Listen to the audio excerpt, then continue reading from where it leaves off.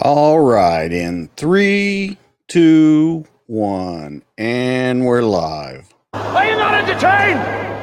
Are you not entertained? Is this not why you are here? How about no, you crazy Dutch bastard?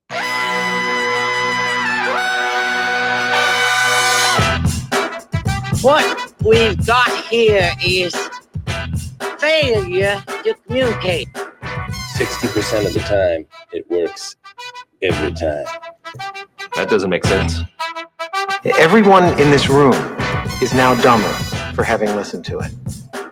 I award you no points, and may God have mercy on your soul. That's cute. I remember when I had my first beer. Why so serious? I am serious. And don't call me sir. What's up, everybody? It's Friday night. It's the Dads That Drink. It's DJ. It's Jeffro. Tonight we have a special guest. Now, there's not a lot of sports going on in the world, but there is one place in the world of sports that's coming back alive, and that's horse racing. We've got Ed from Big Cigar Ranch, and he's going to talk to us all about horse racing and everything that's getting ready to start happening in that business. So let's get right into it. Jeffro, it's been a super long week. How about you, man? It's been a super long week, but as normal or usual, I find the energy to show up here and have a great time. So I'm happy to be here with you. I am so glad that you're here, and I'm super excited about this because there's not a lot of sports going on in the world right now. So it's nice to see that there is going to be sports happening soon. And like we said, we are kind of coming out of this quarantine and trying to figure out I guess they call it the new normal. And I guess this is kind of a link in that direction. So let's bring him right on. Ed, we're glad to have you on the show. Thanks for having me. Yeah, absolutely. We're super excited to hear about everything that's going on in the horse racing world, in the sports world in general. And let's kind of go over your past. So you've been involved through thoroughbred racing and breeding for 23 years. You're the owner of Big Cigar Stables, and you found that in 2000. You were given the name Big Cigar by the trainer of your first racehorse, and you've raced, bred, bought, sold horses in several states. You're based out of Texas, but that you have horses in Texas, Louisiana, Arkansas, Florida, Kentucky, Indiana, Iowa, Minnesota, all over the place. You've been married to your wonderful wife for 42 years, which is amazing in these times. And you have a deep-rooted understanding of horse racing in general. So we're going to ask about horse racing in this show tonight, but we're also going to ask maybe some uncomfortable things that have been brought up in the horse racing world in the past, and just kind of weed through those because people might not have heard the story from someone that's on the inside. So, Ed, let's get into it, man. Just kind of give us a little bit of what brought you into this world. Well, it's kind of funny. I had a customer in the job that I was doing business with that was involved in an ownership group of racehorses, and he invited me out to a thoroughbred horse sale, and I didn't want to go. Well, a coworker said, yeah, just go, eat a hot dog, enjoy the day. I said, okay. Well, when I left there, I owned 10% of Dixieland Harry, and the rest is history. I went out to show my family Dixieland Harry, and while I was there, I bought 10% of another horse named Black Hawk Brown, and just it never turned back. It's just a passion. It's the greatest game on earth. Let me jump in real quick here too, and just to kind of set the table here. Ed Larson is a near and dear friend of me, and he means a lot to me. He and I work together. We won't disclose the world headquarters and where it's at, but we're in the utility business. But Ed has served as a mentor for me the last 4 years in my job. He's a wonderful role model, a wonderful man. He can sell ice to an Eskimo. He can talk with you, and he's really good at taking you out to lunches and entertainment. But I'm excited to have Ed on. We've talked about this for a while. And if anyone's passionate and knowledgeable about horse racing, it's Ed Larson. And thank you for coming on, Ed. And I'm excited to have you. And I want you to talk and be just like you are when we're in the office and you're talking about the horses. Or was you're saying horse racing is not for the faint of heart? It is not a game for little boys in short breeches. There you go. I think my first question that I have right off the bat is you say that you went there and your friend told you to relax, have a hot dog, and you pretty much bought a horse right then. And then you just started buying.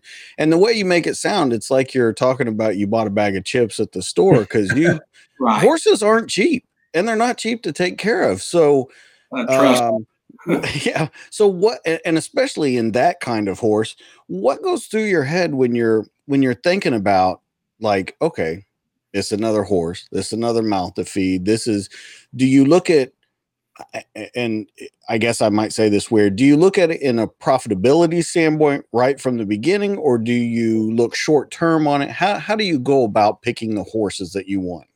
That is a tremendous question. And it works both ways. Okay. It depends on whether you're breeding the horse, whether you're buying the horse, whether you've claimed the horse at a racetrack, out of a race. There are many ways to acquire a horse, and ownership groups have become very, very popular, where there are a lot of owners in a horse to hold down the expense. They're incredibly expensive. As far as, do you go in wanting it to be profitable? Absolutely, but you have to love it. You have to have a deep passion. I always tell people, I do not need, and forgive me, anybody out there that's listening that does this for a living, but I do not need a little guy with slick back hair, a Hickey Freeman suit, and tasseled loafer shoes to help me throw away my money. I'm fully capable of doing that on my own, and that's what I do. And so when you say there's multiple owners, on an average horse that is in this business, how many owners are there? It varies. It could be one. Like in my case, I'm not going to say I don't bring other owners in, because I do. We just closed the books on a horse today in a little ownership group. But there was only 5 of us in that group. You'll have Lone Star Park has the Lone Star Park Racing Club, where they may have, I have no idea how many owners they might have on a horse, but it's a fractional ownership. I generally go ahead. And so so when you win, okay, say you win a race, and everyone knows it's high stakes in horse racing. Yeah. Those ones that are broken up into those big groups, is it just like you get 10%, you get 10%, you get is it broken down like that, or is it where there's usually a majority stakeholder and they're going to get the lion's share of the money, and then the other people are just kind of gonna, make a little just to kind of dip their feet in the water? It goes all kinds of different ways. A lot of people that have an ownership group or that are in charge of these make their money up front. In other words, they've bought a young horse, they brought the young horse along, they sell the shares at a profit, and then handle the books from there on out. In my case, I don't do that, and I always make sure when I do that I retain a majority of the ownership of the horse. And the reason is because I've been fortunate enough and blessed enough to only have a very small group of friends. The majority of my horses, I own all of them myself, which is really stupid, but I do. And I always make sure that if we're going to make money, I'm going to make the most, or if we're going to lose it, I'm going to lose the most. Well, I can, and I think people can appreciate that you're going to take on that risk, but you're also going to get the reward off that. So, Correct.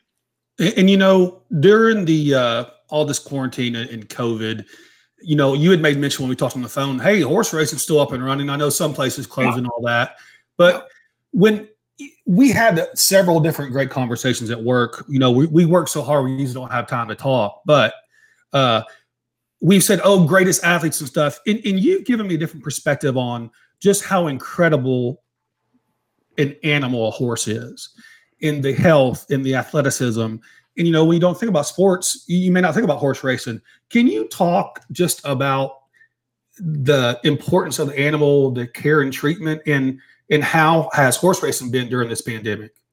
Well, that's a great topic, and it's a very hot topic in our industry, and as a matter of fact, all over the country. Because if you'll notice, Fox Sports on FS1 and FS2 are showing America's Day at the Races now all weekend long because of it being the only game in town, as is NBC Sports Network, as are your horse racing outlets.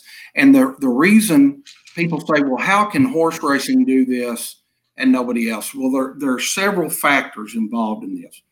First of all, you've got a horse track is very much different than an American Airlines Center or an AT&T Stadium.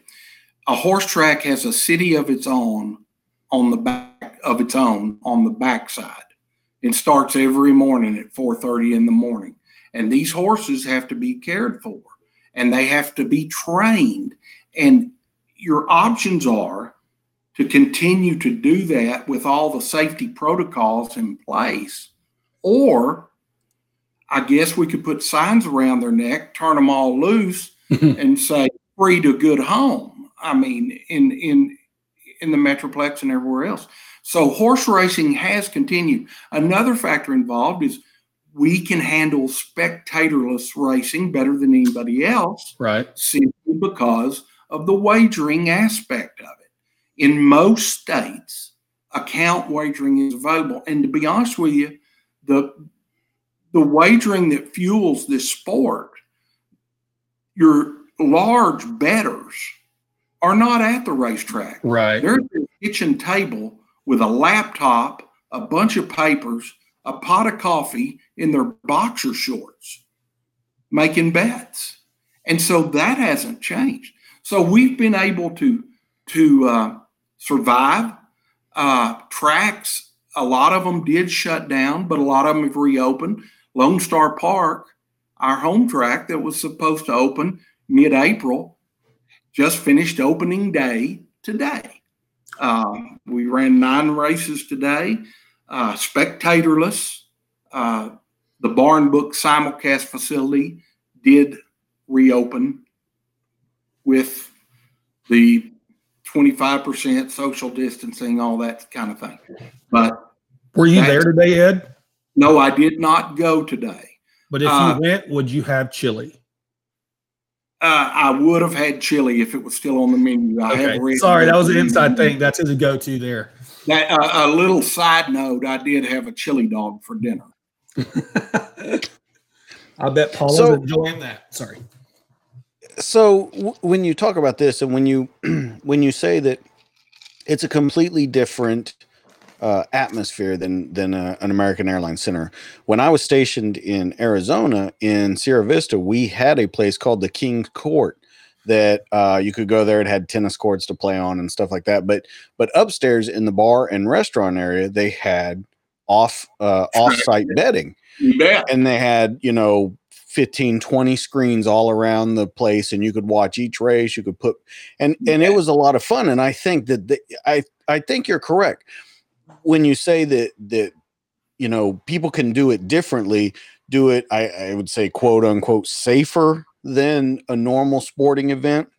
Right. Here's the part that I wonder about, you guys, though, if it will hurt or it will help, because a lot of people, first off, have trouble with horse racing in general. They say it's cruel, it's all those kind of things. When in fact that these horses are bred to do that. And then the gambling aspect comes into it. Both of which I'm perfectly okay with both of them. How do you, because you've kind of got the spotlight right now, you guys have the microphone. How do you sell that to the rest of the people to show them this is a sport that takes tremendous care of these horses, that does this, all the things that we do. So how do we display that now that you have the spotlight and the microphone? I don't, you're spot on in DJ and what you're asking there. Now, just like every other sport, we have cheaters, we have scoundrels, we have dirty people. For the most part, and it is an overwhelming majority, horse people love their animals incredibly. They are taken care of incredibly. The doctor sees them every day. They get their physical exercise. They don't get fast food. They get a specially designed proper diet. And everybody talks about drugs and everything in horses, and it is an issue. But in our game, since we're regulated by our states, and it's kind of like the first time I got a license, and they fingerprinted me, and I said I walked out of the hospital with 2 babies, and they didn't fingerprint me. And the lady looked at me and said, "Yeah, but people ain't betting on your babies; they're betting on this horse." And so, the government, as far as the Texas Racing Commission in Texas or the Kentucky Racing Commission or whatever, being in charge of all this, if I win a race today, my horse goes immediately to the test barn and is drug tested instantly. That doesn't happen in the National Football League. I'm not knocking it, or Major League Baseball or anything. Yeah, you have spot checks, but in here, you're going to the test barn and you're going to prove that you played within the rules. And so that happens. And going back to the care and the love of them, every horse has a personality. Are there some horses that I like more than others? Absolutely. They're more likable than others. Jeff, you had teammates that you liked more than others.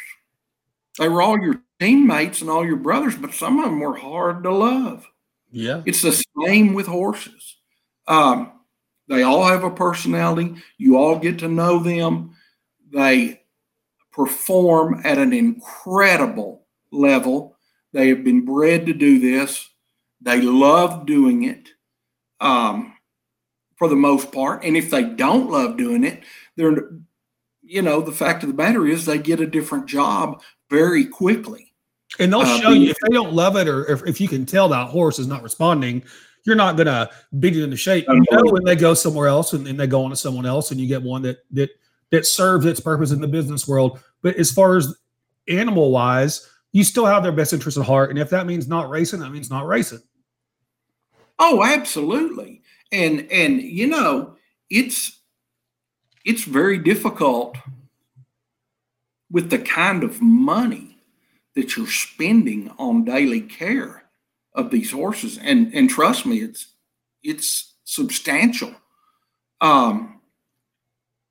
It is a real blow when you find out that, hey, this horse is going to be off for 3 months, for 4 months, for 2 weeks. It's a funny thing about thoroughbreds. People say, well, you're forcing them to do this. I would beg to differ, because I've had many horses that have been injured, and the vet will tell you they must be stall rested for 30 days. And the reason is that if you take one of these horses and put them out in a pasture, you know what the first thing they do is? They take off their leg. running. They take off running down the fence line till they get to the end of the fence, and then they throw on the brakes. And guess what they do? They turn around and they come right back doing the same thing. That's just what they do. And they're incredible animals and creatures. So, Ed, I don't know if you can see, but we're posting comments down below on the screen, and we've got a couple questions right off the bat for you. So, the first one says, just tuning in, what do you think is happening at Pasadena Racetrack with the horses dying mysteriously? Wow. You know, I think that for the most part has been, I don't want to say cured, but has been taken care of to an acceptable extent. Things happen. It is an exciting game. If you've never been to a horse race, it is a dangerous game. It just is. There's no question about it. Absolutely. It's the only profession I know of where an ambulance follows you around at work. And you don't see that when you're watching on TV, but there is a horse ambulance and a people ambulance. And as a matter of fact, you can't run a race without an ambulance being there. You can't work your horses in the morning. So getting back to the Santa Anita thing, I think it's a combination of things.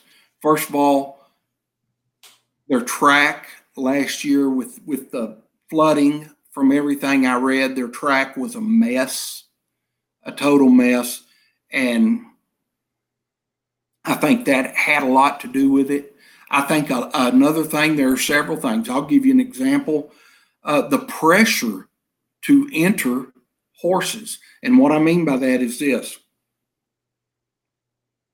Wow, this is going to be controversial, and I hate to even say Yes, we love that on this show. You're just saying what some people think, not how you feel. Yeah, okay. There is pressure in the state of California to fill races. Bettors don't like 4-horse fields. They like 12-horse fields. There's more money to be made. It's a better opportunity. Racetracks have to fill races. And in California, with laws, is the way I understand, I've never run a horse in California. I do not claim to be an authority. But if you watch in California, you will see a lot of those smaller fields. And it's because there's a lot of workers' comp issues. There's a lot of things that go on there that make it difficult to have a horse. Well, that means that the horses that are there, if we're going to run so many days a week and have so many races a day, that we've got to fill those races. I don't necessarily think that is good for the horse either. Did it have anything to do with the horse breakdowns? I don't know. I have my own thoughts on that. Well, let's talk about something more positive. And I know you're a Breeders' Cup guy. You love going to the Breeders' Cup race, right? It's usually in California. Well, it's been in California the last few years, right? And you're on. How was it? You're in the horse business from the ground up. You're not this Bob Baffert. There's all these big money guys, right? You're in it and you're building up and you're getting horses as good as you can get them and you're trying to build them. And not that other people aren't, but we're more used to seeing the Kentucky Derby and all these huge races, right?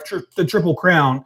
Right. Of all that, knowing that, whether it's a Triple Crown person or a horse you bought for 10 grand and it turns into be Breeders' Cup, what makes a great racehorse? Wow. They've got to have, I've never heard a trainer tell me they had to teach one how to run. They know how to do that. They've got to have a great mind.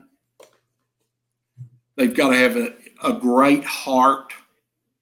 They've got to be the right physical specimen. They've got to have the right genetics. And sometimes those genetics can be, the horse can be modestly bred. California Chrome, which I'm sure you've heard of, with a very modestly bred horse. And one of the greatest horses that I've ever seen on the track. So there are many, many things that go into that, and a lot of it is unknown. It's all, every time a foal's born, Jeff, there's that hope.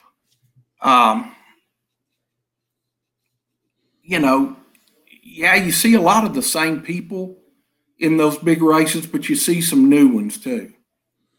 And we're all trying to get there. It's just we're trying to get there with a lot of different budgets. That's a good way to put That's it. why I breed horses. Just FYI, that's why I breed horses. I can't afford to go to a sale and buy the big horse. But there's a little bitty chance I can breed it.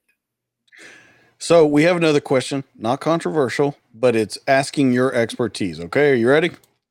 Okay. It says, if I were to bet on horses, what's the best parlay bet or the best bet with the best odds to bet on for fun? Okay, I tell everybody, and first of all, I'm going to qualify what I'm going to tell the person that asked that question. I am, and I say this humbly, I am a good handicapper.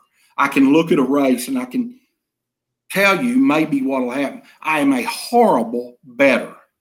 And there are two different things. Those are two different things.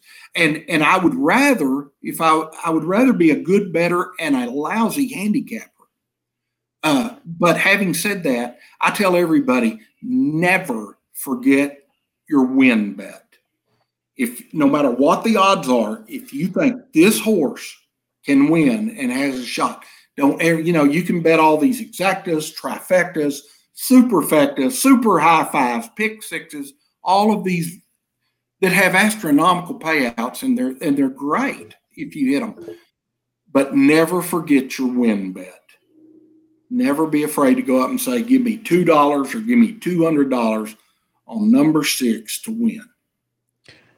And so extending that out a little further, what should people look for? I know you can look at, but if you're not a person that has been to the tracks before, if you've never watched racing before, of course you can look at the lists and get all of the reports before it happens, but a lot of people don't understand that. What is the average person that's going to go there? What are we looking for? A lot of people, DJ, like to bet on the rider, on the jock. Okay. And that's not a terribly unsound way to do it, simply because the best jock, all jockeys have agents. And the agent I did not know that. Oh, yeah. And the agent puts them on the horse. So if you're the best jockey, what are the odds you're getting on the best horse?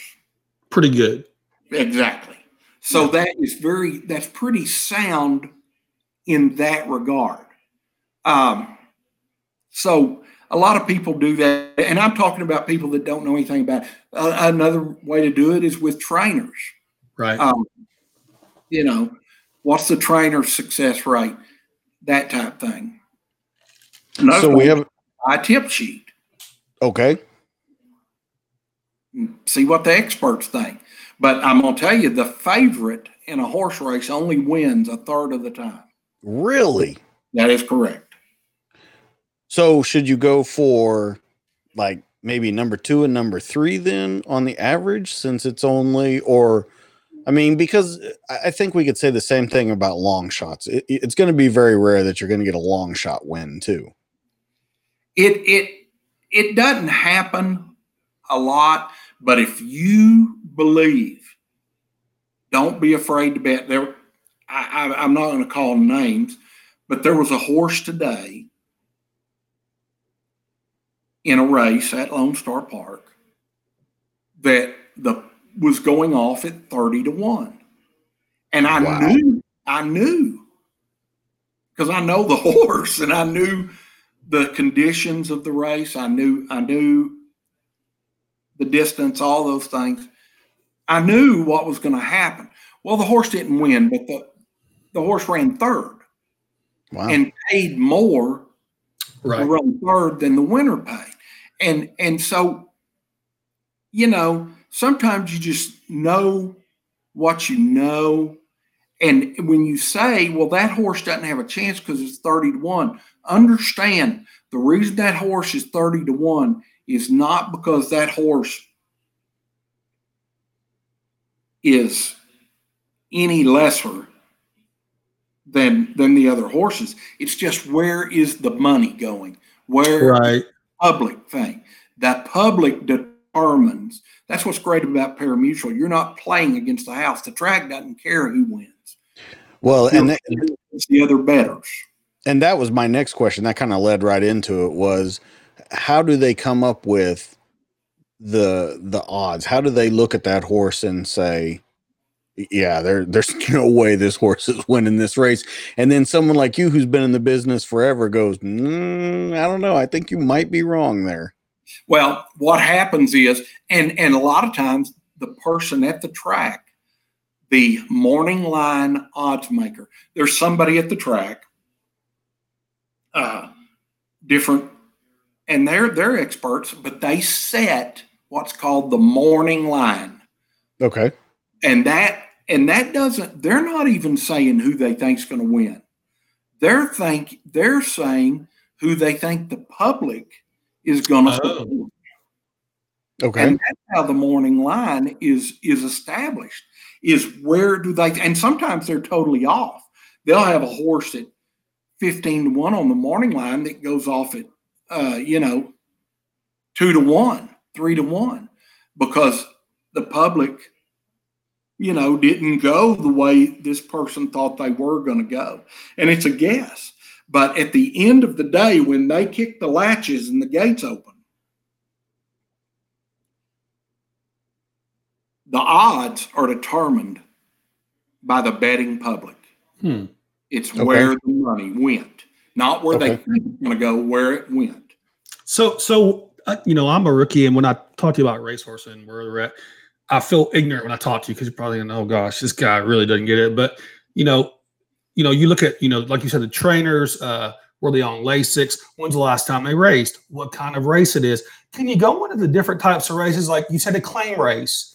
Can you go into that in a little bit more detail on the different races and maybe how it may influence betting, but also just the interest in general? Sure. A horse, when they start their career, is in what's called maiden races. A maiden race is for horses that have not won. And that could be a horse that's run 20 times, or that could be a horse that's making its debut. And they're written, those races are written by age, sex, and then, of course, there's a distance involved, a surface, be it dirt, grass, synthetic, those type of things. So that's where it starts, at the maiden level. And then there are different levels of maiden. Okay. Then you go from there, and a horse can run through his conditions, non-winners of 2, non-winners of 3. But what happens is you got to realize every step you take, the price of poker goes up. It gets a little tougher, because you go from running against nobody that's won, right, and now you're running against everybody that's won. Mm-hmm. And where other sports have different ways of leveling the playing field, golf with a handicap, things of that nature. Horse racing does it at the claim box. If you're in a claiming race, if you enter that horse and that horse steps out on the track, that horse is for sale and could have been bought. Give you an example. Everybody knows the name American Pharoah. Okay, You say, well, why didn't American Pharoah enter this race? He could have crawled and won. It was a $25,000 claimer. Yeah. But guess what's fixing to happen? They're going to be lined up out the door, and I'm going to be one of them to try to win the shake to own American Pharoah. So that's the great equalizer in this sport. It's the claim box. Which you've claimed horses before. You know, you claimed the same horse twice before, have you not? Absolutely. And he's running Sunday at Lone Star Park, believe it or not, from Kentucky and Florida. He is at Lone Star Park, and he is entered for Sunday. All right. Give us your horse's name so everybody knows what to bet on. Yep. Well, I don't know that you should bet on him or not. I don't own him and haven't owned him in a while. But his name's Icatiro. You got Icatiro again? No, I don't have him, but he's scheduled to run Sunday at Lone Star Park. And that's a running son of a gun now. There's no doubt about it. But here's the thing you got to remember, and forgive my language here, but it's common knowledge. Nobody leads their horse over there to get their ass whipped. Right. Okay? Yeah, absolutely. You can be 70 to 1, 80 to 1, what the public says, but you're going over there. If you're not going over there to win, then you really have lost your mind because you're just running up more bills. So we have another question that came in for you, Ed. It says, at what age can you tell if they're going to be amazing and worth the extra training? Wow. You know what? If I knew that, I would write a book, sell a bazillion of those books, and then never work another day. It varies by the horse. A lot of times you can see what their conformation's like, what their build is early, but they change, and they change rapidly, just like kids do. Go back to when you played a Little League and the kid that hit all the home runs, and he was going to be the next Babe Ruth. And by the time he got to middle school, he didn't play no more. The kid that's a freshman in high school, I could equate that to 2-year-old racehorses. He's the best freshman. He's the biggest. He's the baddest. He's the fastest. And then everybody catches up to him. And when he becomes a senior, he never sniffs not one play on the gridiron because everybody's – so they mature at different levels at different ages. Can you make a determination based upon how they look, how they walk, what their breeding is, those type things? Yes. But once again, just like in every other game, I mean, how many covers of Sports Illustrated have I had in my time that said this guy is the next whomever? And I have no idea where any of them are. So it's the same way in horses. They mature at different levels. And it's up to the trainer to figure that out. So, Ed, getting into some of the big race, the Triple Crown, and some of that, in your opinion, what is the greatest racehorse to ever race? Well, I obviously didn't see them all, even though I am old, Watson. I did not see all of them. Probably the best one I've ever seen in my life would have been Secretariat. His Belmont Stakes, where he won by 31.5 lengths, and the guys up in the press box were saying there's no way he can go this fast. He's going to blow his heart out. And he was probably the best that I ever saw. But, you know, it's kind of funny. NBC Sports had a virtual Derby on what was supposed to be Derby Day. And Secretariat won that. So, you know, the greatest horse in a Triple Crown was Secretariat that I've ever seen. But you got to understand, the Derby has moved this year. You mentioned the Triple Crown. it's very unique and interesting this year because now the Kentucky Derby is going to be run on Labor Day weekend. The Preakness is going to be run in October, the first week of October, which is the second leg of the Triple Crown. But the Belmont, which is the last leg, which is the Test of Champions, 1.5 miles, is going to be run next month, June 20th. Oh, Yeah. June 20th, the day before Father's Day. Saturday, June 20th, the Belmont is going to be the first leg. And instead of it being 1.5 miles, it's going to be 1.1 miles. And the whole Triple Crown picture is changing because these horses are just 3 years old. That's what makes the Triple Crown the most difficult thing to achieve in sports. And they can only run it once, right? One chance when they're 3 years old. And you got to be the best 3-year-old in the world, basically, on that given day. Others may catch up to you and do other things. But, having said that, if you polled, and Jack Van Berg, the late trainer that was so great, said this, and I'm in total agreement. If you polled all the horsemen in the United States and told them what's the one race that you would like to win, 90% of them would say the Kentucky Derby. And the other 10% of them are lying.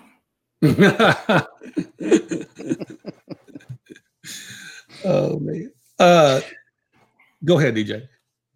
So we got another. I'm just trying to throw these questions in here. I know it's kind of bringing us back and forth. What's the average weight of a jockey? Wow. It depends on whether they got a donut or not.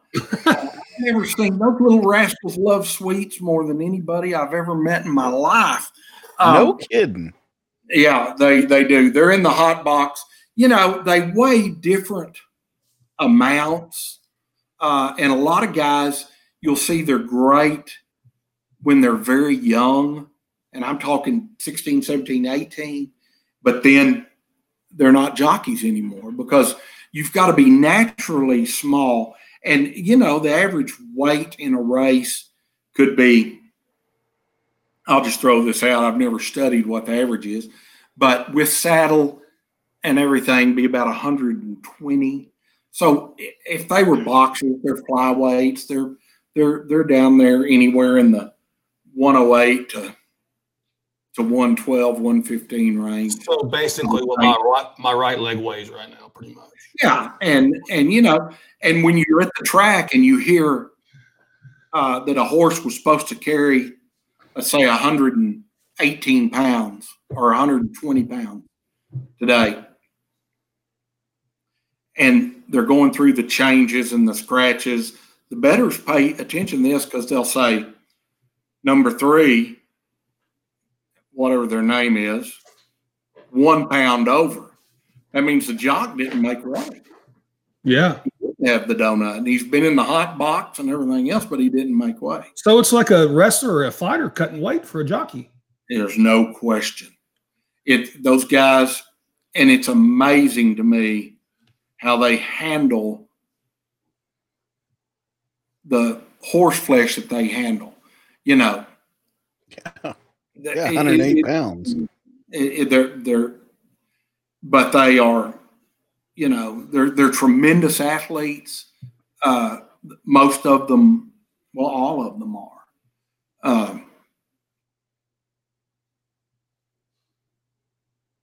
Do you have a great? Oh, did we lose you, Ed? I think he froze up. That's a great still picture of him, though. Yeah. Oh, we lost him. We'll bring him back in. Looks like we lost him on. Let's see. All right. Let's try and I'll send him another one. Just go ahead and we have a lot of questions coming. I know. He I'm telling you, this Ed's the man. He eats and breathes this stuff, man. So I'll send him another link. Mm-hmm. just let him know that another one's coming to him. Okay. Yeah, I have a couple more questions for him for sure.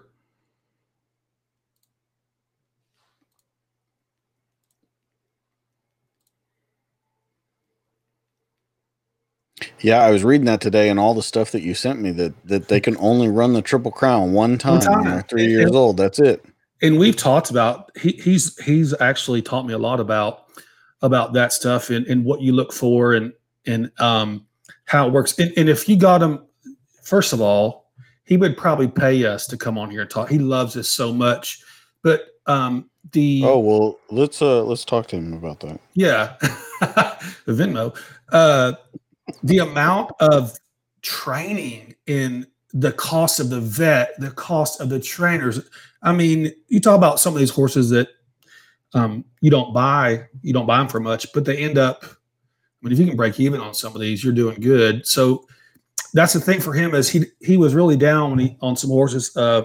His best horse or his favorite horse ever, who's won the most, is That'll Leave a Mark for him, and we can talk about that and the characteristics of him. But he just talks about that, like a claim race or getting this. You never know; they could be the next winner, and I think that's for him. Is he still loves holding on to hope? So when he gets a new horse or another one's born, he's like, you know what? I got a chance. I got a horse in the race, and that's a pretty cool aspect of it for sure. Yeah, definitely. I want to know though.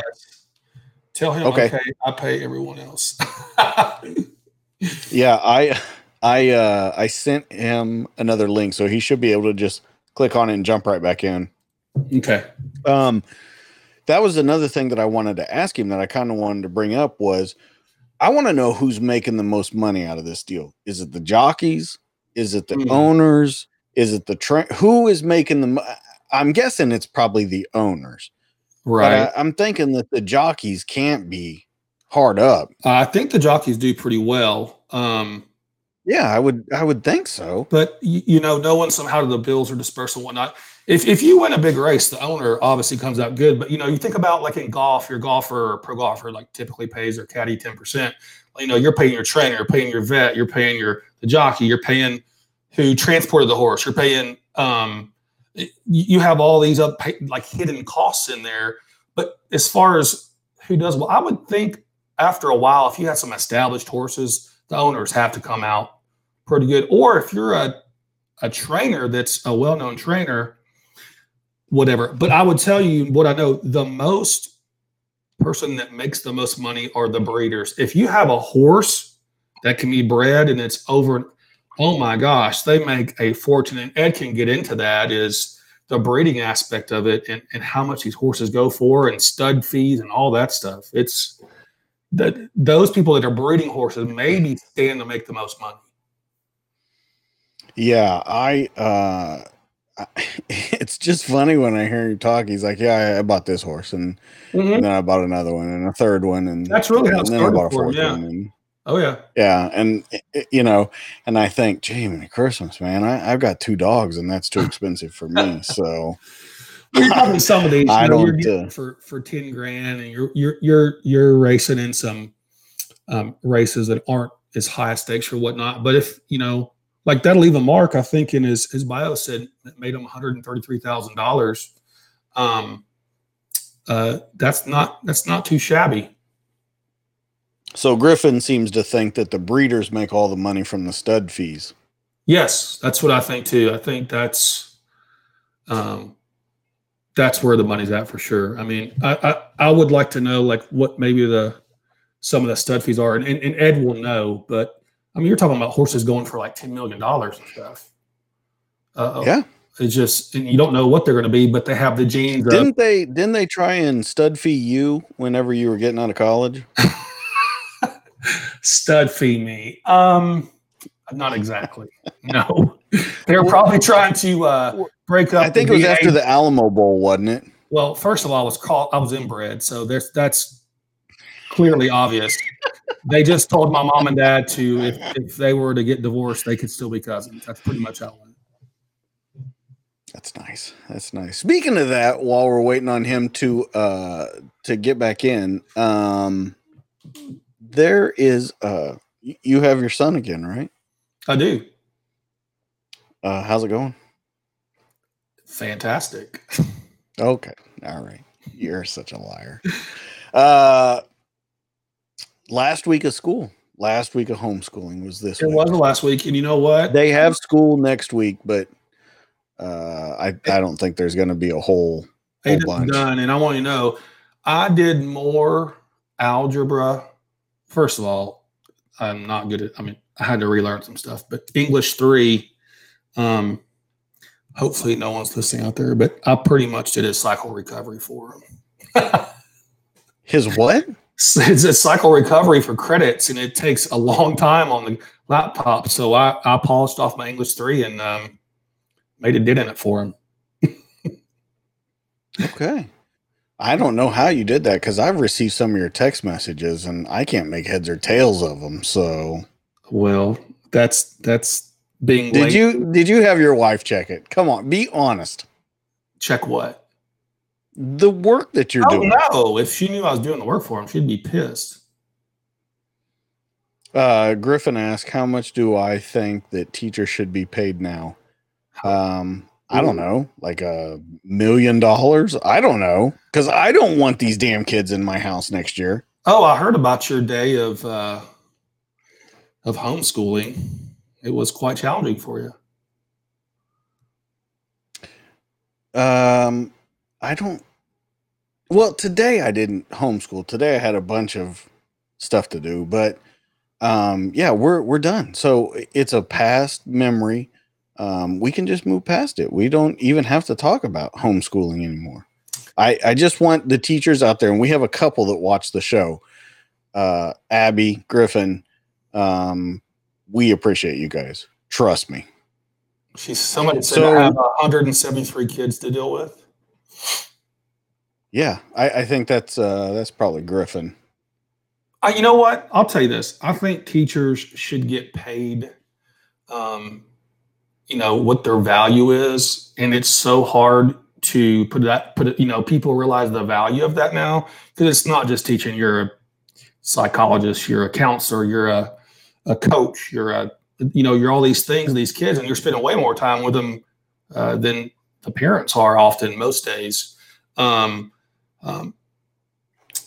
I think the school system needs to put a stimulus check in the mail, the government needs to put a stimulus check in the mail and just give everybody a $20,000, $30,000 raise base salary. So I don't know how the money works, but I'm sure they can figure it out. Guess who's back? Mr. Ed. Ed is back. Hey, show everybody your shirt. Hey, show everybody your shirt, by the way. Well, I can't see anybody. Can y'all see me? Yeah. Yeah, we can see you. Well, good. Here. It says, I hear what you're saying, but I'd really just rather talk about horse racing. Okay. Well, we're going to get back into that because we have a lot of questions. Now, we asked a couple questions while we were gone, while you were having technical difficulties. One of the questions was, who makes the most money? The breeders, the owners, the trainers, or the jockeys? I can tell you it's not the owners.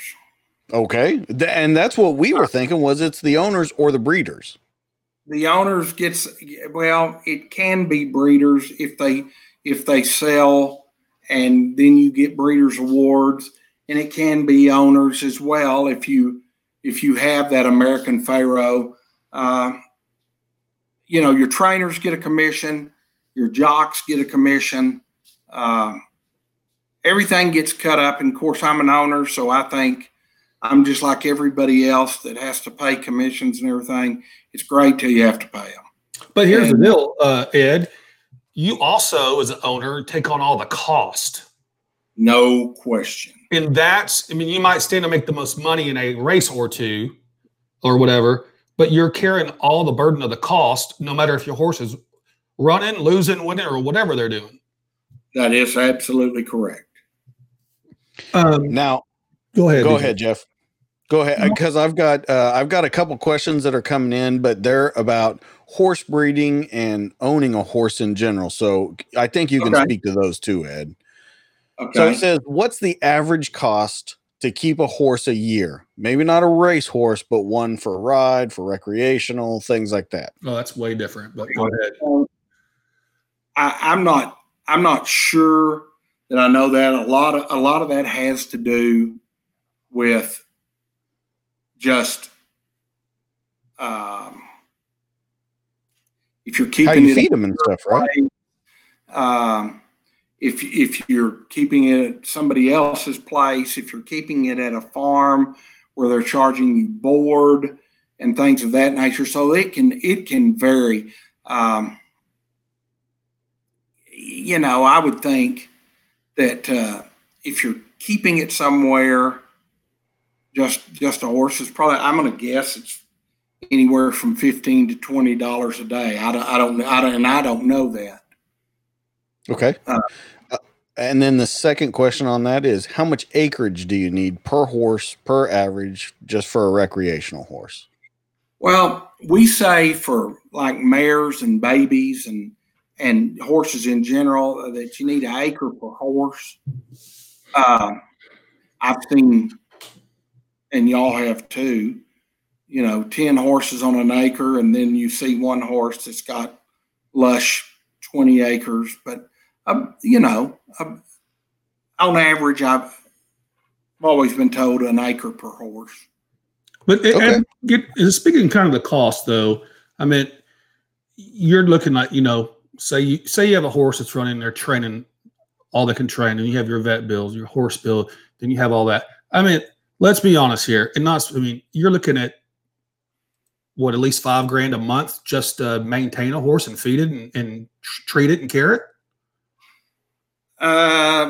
It's going to be depending on what happens, and this could go up. I've never had it go down. At the track, a horse at the track is going to cost you between $40,000 and $50,000 a year.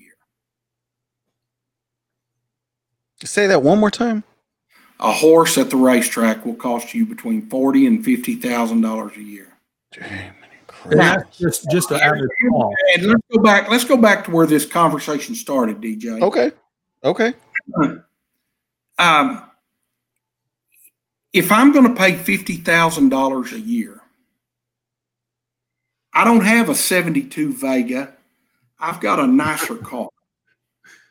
Am I going to abuse that car?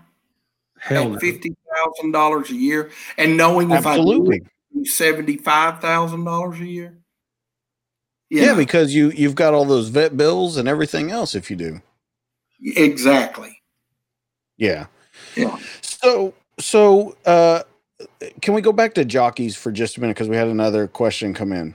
Okay. And they said, we talked a little that that each jockey has its agent and they kind of pick the horses, but the owners, do they pick their own jockeys for their horses, or how does that work? That's another really good question. Now, I'm not going to sit here and tell you. Matter of fact, I had a discussion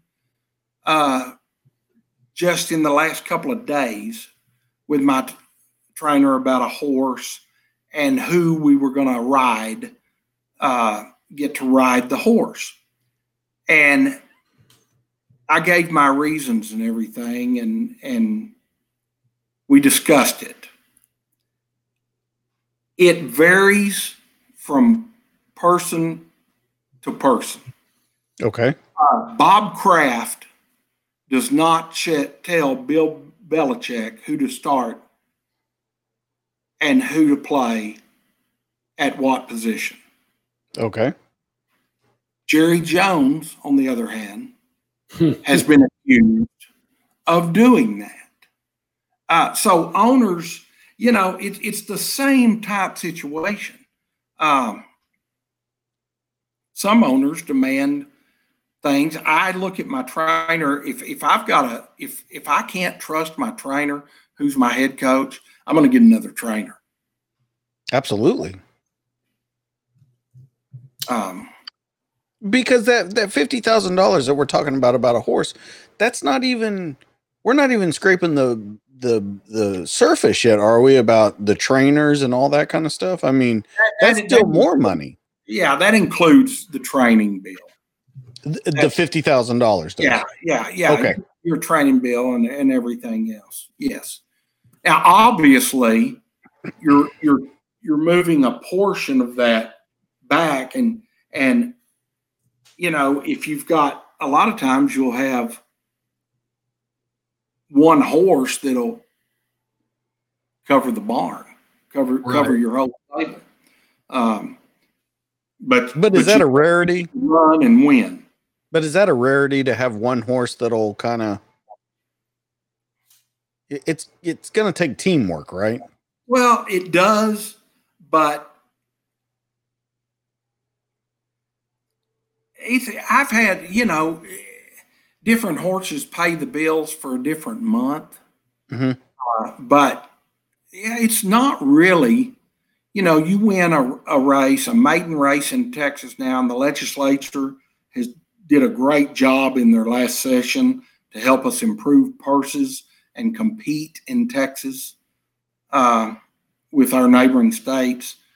But a maiden race in Texas right now at Lone Star Park pays $34,000 is the purse. So it's not bad. So, hey, can you explain? I know you did this for me, and for all the mundane listeners, what's the difference of horses you have, or mares, foals, fillies? Can you go through all those and just kind of briefly tell us what they are? Yes. A foal is a newborn. It's a baby. Okay. A filly is a girl. A colt is a boy.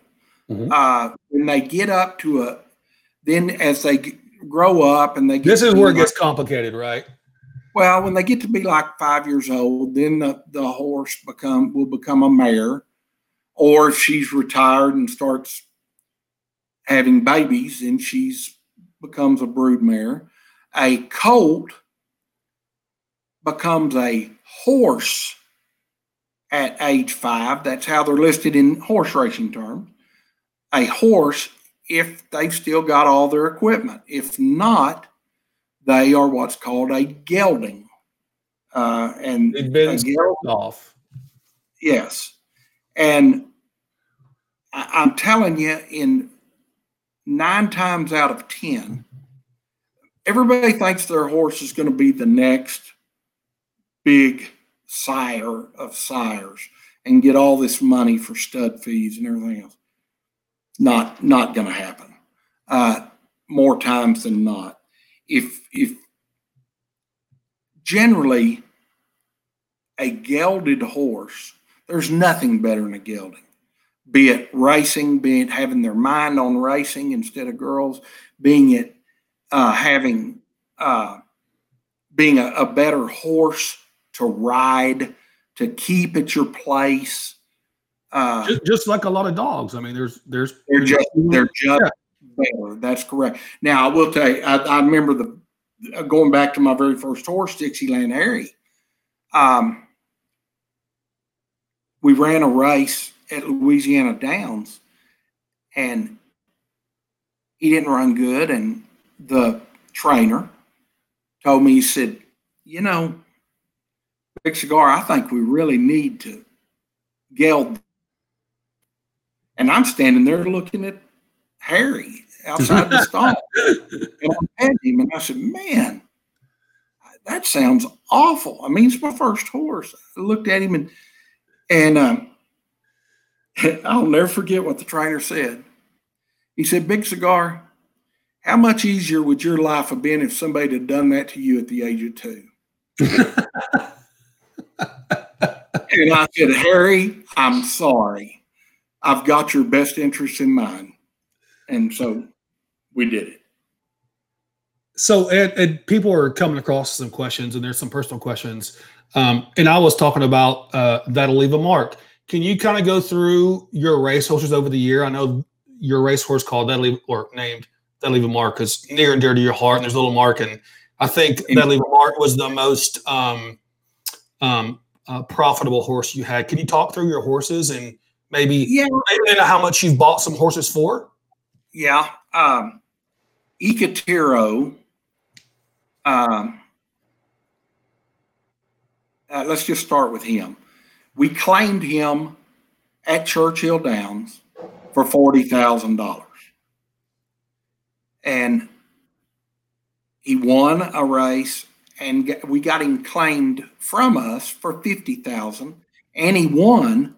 And, we doubled our money. It was great. Life was good until we decided we wanted to take him back for $62,500. And we did. And eventually he was claimed off of us for $16,000. Now, and I know you asked me about my horses, but let me just tell you something. Last year, the Kentucky Derby winner, that got disqualified, Maximum Security. Do you realize in January, before the May Kentucky Derby, you could have claimed that horse at Gulfstream Park for $16,000? Oh my gosh. And nobody did it. So it won the race. It was available to buy, and nobody claimed it. Nobody claimed the horse and then nobody knew what they had, which again plays into the question the individual asked about how do you know? How do you know? Well, that horse got disqualified out of the Kentucky Derby, had a problem, went this year in February and won the richest horse race in the world in Saudi Arabia. So, you never know. Getting back to my horses, That'll Leave a Mark is my all-time favorite because he was my first homebred horse, the first horse born from my mare. And he has such a huge personality, incredible. And he was so durable. Not many horses win races like he did. He won at the age of 3, 4, 5, 6, and 7. He was the ultimate, and it was just a party to him. Life was a party. He loved to run. He's my favorite horse of all time. Little Mark, which is the last baby that my original mare had, which was also a boy, and I named him Little Mark, should be, I hope, running at Lone Star here in the next week or so. He's ready to go. We're just waiting on a race for him. We'll have to keep everybody posted if he enters and what's going on with that. Yeah, Ed, I don't want to get in your business, but I have a great name for a horse. Let me have it. Dads That Drink. Dads That Drink. There's a possibility. It's kind of like when I was offline and I could hear you that maybe I needed to Venmo you some money. Maybe we could cut, Well, that's what I was trying to say, Ed, is we can become investors, right? Pardon? DJ and I could become investors in a horse. You can get us a horse, right? Oh, I'm going to tell you like I tell everybody. and this is the truth. If I ever talk to you about buying a horse, do not walk away from me. I promise you I'm not going to shaft you, but run. Don't walk, run. Because the fear is that you're going to love it like I do. And it's what I do. Ed, I can't afford a $50,000. I can barely afford 2 dogs that I have. Well, what I'm saying is a little 10% here, a 10% here. Yeah, you get here. You have a stake in it where you can say you're a horse owner. Well, I think that would be cool. But the horse that we buy would have to be called Dads That Drink or Adulting Requires Alcohol. One of the two. Yeah. Well, I had a new baby on April 11th, the day before Easter. And it's a little girl, and I started to name the horse. I was toying, but I didn't think the Jockey Club would let me name either one of them. I was either going to name it social distancing or I was going to name it Quarantini. Quarantini. Which is similar to the dads that drink, the whole kind of. Believe it or not, I don't know where I read it, but I heard some human beings are naming their kid like Corona and all sorts of stuff right now. So we almost named the new dog that, but we gathered our senses back and just named her Lucy. Yeah, a name will show up and come, but I will keep that one. I will keep that one in mind. Maybe we can slap a kind of like a bumper sticker, sticker on the horse's butt when it runs. Hey, listen, I'm for anything right now. Anything to get our name out there. I'm absolutely for it. I totally understand, and I'm for anything that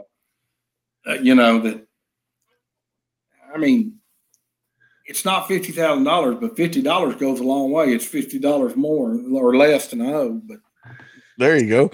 So, if you don't mind, because I've had someone that has asked it a couple times, so I think they really want us to ask. But it's one of those things that we just have to ask about in sports. So they want to know how prevalent that steroids are in the top horses because we talked about the winner of the Kentucky Derby had a little bit of problems and stuff like that. I don't know exactly what that was, but they've asked it like 3 or 4 times. So I said, okay, I'll ask, and you can maybe tell us from your standpoint. From my standpoint, I can tell you that when cheaters are found, they are dealt with severely. Now, obviously, when you say steroids and you say performance-enhancing drugs, okay, there are therapeutic drugs and things that a horse might need that are legal and are illegal, which brings up another point because rules are different in different states. We really need a national commissioner for horse racing. Not Roger Goodell, but we need somebody. But we don't have that. How prevalent is it? A lot of your top horses, they don't have to run on anything. I'll never forget in 2004 when the Breeders' Cup was at Lone Star Park, and a horse by the name of Ashado, they were sharing a barn with us, the Breeders' Cup horses. And I asked them to either move my horse or theirs, because my horses, you could see my horse would look at that horse and just drop his head, like, wow. Well, let's go into that for just a minute, because I don't think a lot of people know. So when you see something like that, what does that mean? Well, what it means is they know, okay, if you're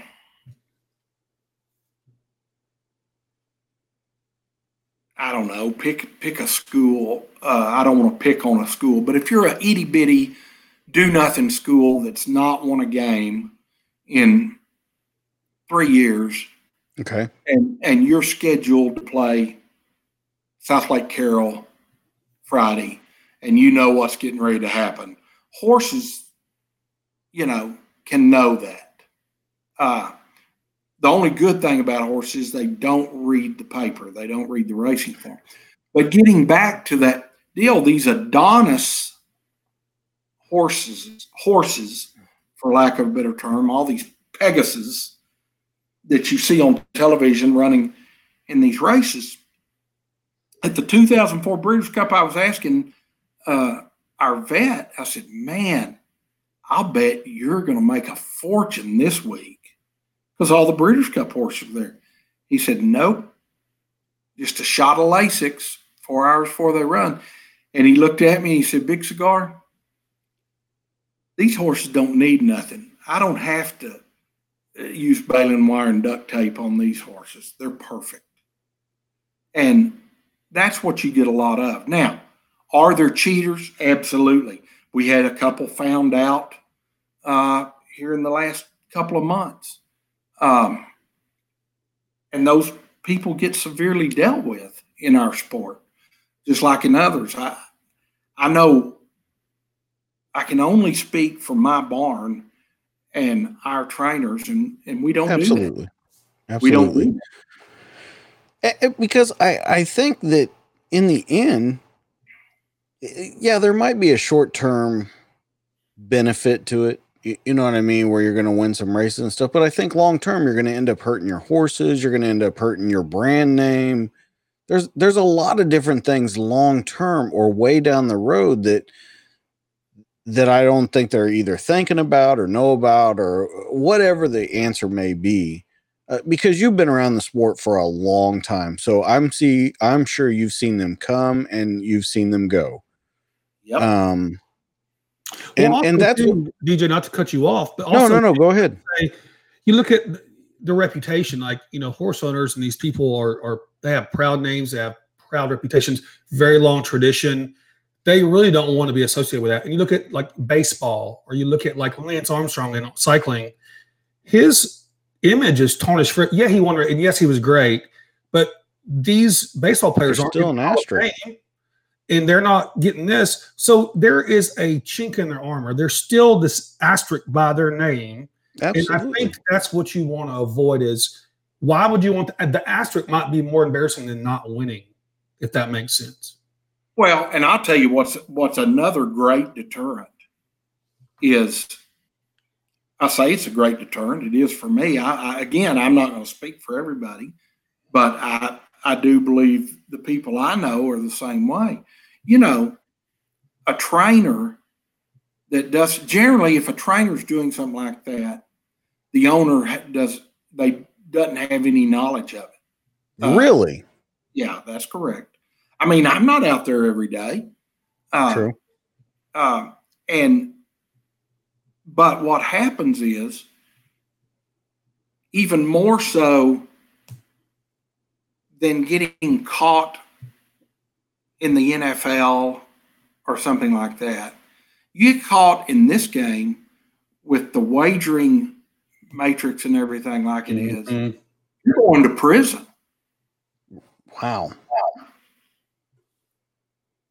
Because you defrauded the public, the government. Yeah. And that's the whole thing. And that's what I hope that people take away. That's why we wanted you so bad on the show and stuff, is we hope people take that away, because it's a very fun sport to take part of. The gambling aspect of it. And when I say the gambling aspect of it, I'm not a huge gambler myself. I mean, Jeff and I have been to a casino together. How much money did I actually spend? I think it was like $10. Yeah. Let's not talk about that. Yeah. So Jeff lost his ass. But it was fun. And the reason that horse betting is so fun for me is because it's just like I say, I can sit and watch it. Yeah, you take part in it, but you can put as much or as little as you want on it, and just either do it for fun. Now, I know, of course, some people get crazy about it, but I can promise you that'll never happen with me. But I really, with Lone Star Park being so close to us right now, I really hope that people kind of embrace this and that we see a bigger season this year than we ever have. Yeah, if we get to where we can let spectators in, that's the key. But I will tell you, you're right.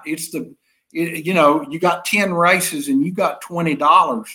You can have more fun and maybe turn that into a lot more than 20. And you have any superfectas that can win you $5,000, $10,000?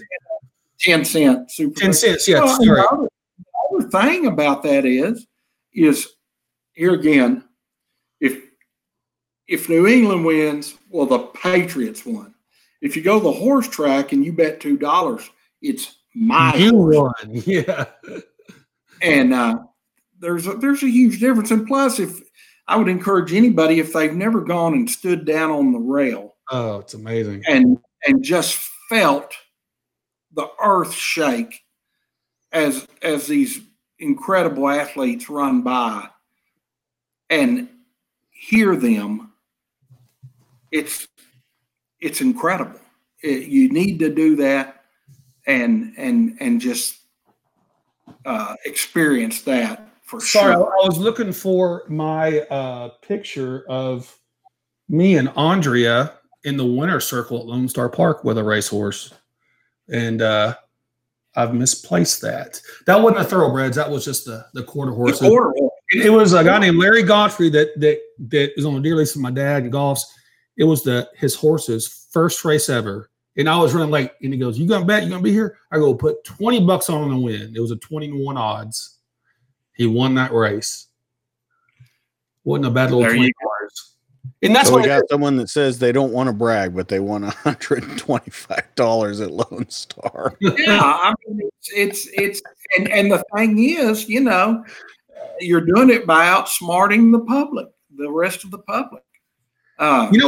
You know what I like to bet on, Ed, is I like the trifecta and the exactas and do those a box sometimes. I usually have some good luck with those. I do. The box is a little bit harder because when you box it, if people don't know, you're actually saying they're going to come in that exact place. Whereas if you didn't box it, your trifecta, you're just a combination of those three horses that come in first, second, or third, you win. And then, of course, the super exacta, but that's the first two horses, right? Yes. In whatever order. And then when you box it, you're saying that number one horse, number two horse is going to come in that order. So I really enjoy doing those a lot. And I don't have a lot of good luck, but with horse racing, in my inexperience, it's not been too shabby. That's probably good. I'm probably so ignorant and unknowledgeable. It helps me. Yeah, I mean, but I mean, I'm not a good bettor. Like I said when we first started this, I can handicap a race, but I'm not a good bettor, and there's a huge difference. The most common question I'm asked when people find out that I'm involved is, and I guarantee you this is by far the most common question. The first one is, do you bet on your horses? Well, and my comment to that is every day. I think my answer would be, hell yeah, they cost $50,000 a year. Like yeah, I mean, every day, yeah.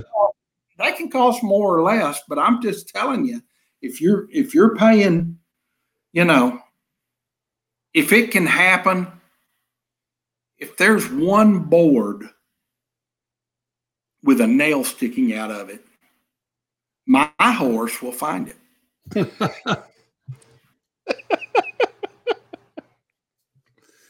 So let's go over history real quick again. How many horses have you owned throughout your career? Total. Oh, I have no idea. Really? Yeah, I don't have any idea. And you how many do you currently own? You sold them, right? I've sold a lot of them. I've claimed them. I've had them claimed. I've traded. I've given them away. I mean, I honestly, and that's the honest truth, I honestly can't tell you. How many do you currently own? No, I've gotten rid of. No, this is not going to sound that bad because I've gotten rid of 2 in the last month. But didn't you have 2 before Easter?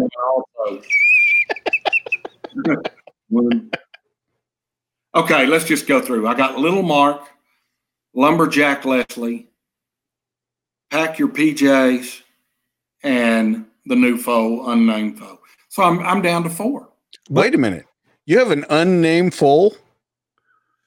Oh, yes, you have until your 2-year-old birthday to name them.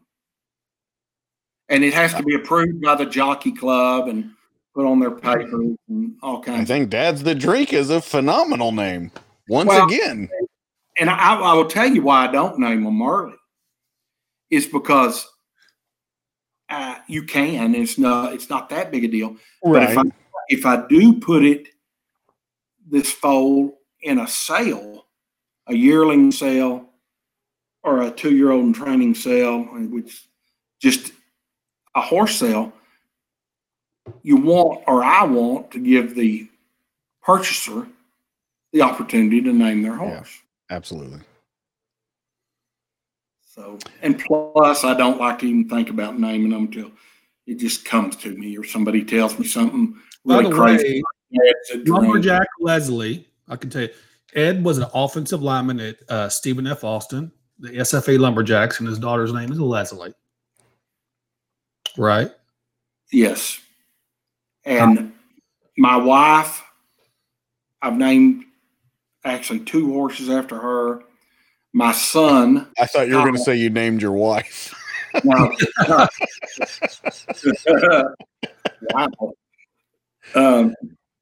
My son, and Leslie was the last one in the family. She didn't have one named after her. So here we go, Lumberjack Leslie. And you know what's cool is Ed's son is a part owner in some of his horses, and he's involved and they have a really cool bond and stuff through that. And what I'm thinking about racing is going out there. It's beautiful, sunny. It really is a family atmosphere. We're talking about gambling and betting, and it sounds rough on the outside, but if you go to a place and you set up shop at this racetrack, it really is family friendly. And for Ed's situation, his whole family is really involved in what he does, and he's got a great family, and Ed's raised him well. And by the way, Paula Larson is like an angel on earth to put up with this guy. She is an angel. She's always up there harping on something. But I'm telling you, if you want to know anything about horses, contact Ed. Ed, we're about to blow you up. You're about to have an Instagram, a Twitter, a Facebook account. You're about to blow up, Ed. I mean, we got 20 viewers, buddy.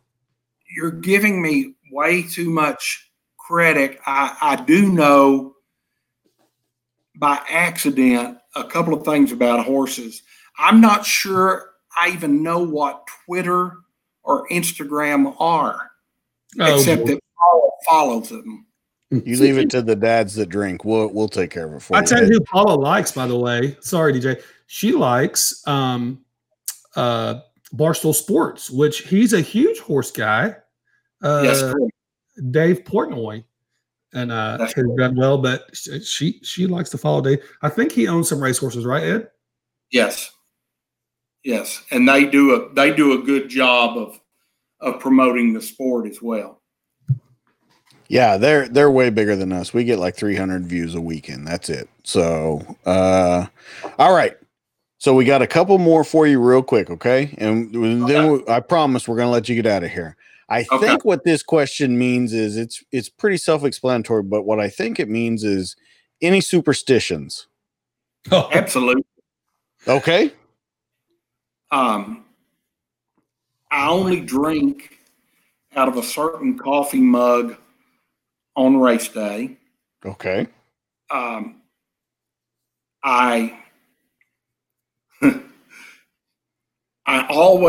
I've got one of these electric toothbrushes. I always change the brush head on race day. And if I get my brains beat out in a certain shirt, I never wear it again. I guess those are superstitions. No, that followed up. And you know what's crazy is Ed is whether we're in the office that day and he's going to a race or has a horse racing somewhere else that day. Ed's a nice, calm guy, whereas I'm a spasmatic, as he knows. And I can see him. It's like, he's an ex-football player. I can see him working up the whole day, and he has his laptop out, and then the race is coming. And I never know what to say or how to deal with him because I'm afraid I'm going to ask a stupid question, or maybe he leaves that day and he's going to prepare, or maybe he flies out. I don't know if I'm going to text something that makes him have bad luck, but I want to be like, hey, I love you, man. Hope you win. But I don't even want to wish him good luck because I have no idea what to say or do if it might go against the norm or talking about it. But we talked often about what it was like running out on the field in front of a crowd and roaring. But Ed, tell us the feeling when your horse is in the gates, and then tell us the feeling when it's coming down the stretch and they're in the lead.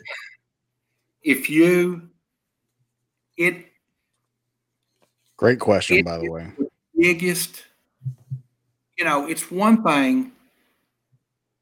You can't describe the feeling when they're loading your horse into the gate and it's on.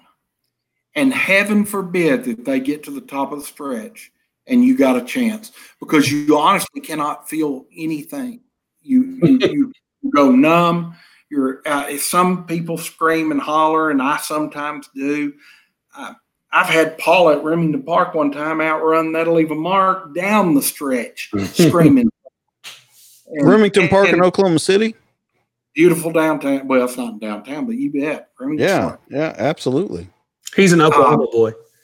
Well, there you go. But, it's an incredible feeling that is just insane. And the people, it's so hard. I used to think golf was hard. Trust me, golf's nothing. Try winning a horse race. It is tough. Okay, follow-up question, Ed. And we've talked about this. Name or what are some of your most favorite racetracks across the country? I know you're fond of Oaklawn Park, that's in Hot Springs, and you're fond of other ones. But give me your top 3 and why. I love Oaklawn Park, and by the way, they ran all through their meet this winter. I love Oaklawn Park because of the history and tradition. And I love the way they treat the horsemen like myself. Very cool place. My family and I ate pizza right across the street from it. Yeah. It's it's a bucket list deal. The fairgrounds in New Orleans on Thanksgiving Day. If you've never done that, put that on your bucket list. That's always been their traditional opening day. They've altered from that before, but that's quite a hoot.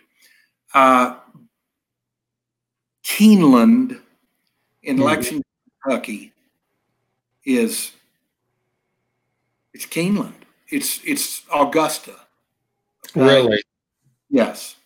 If you've not been to Keeneland, they run 3 weeks in the spring and 3 weeks in the fall, and the 3-week spring meet was canceled this year. Oh, man. But the Breeders' Cup this year is scheduled to be held at Keeneland Racecourse, and they are a huge thoroughbred sales company. Keeneland. We got to go there this year. That's your track, and that's your race. Yeah, of course. Churchill Downs is special for. If you've not been to Churchill Downs and seen the Twin Spires or run at there and gone to the back and eaten at Waller's drugstore, which is across the street from the backside.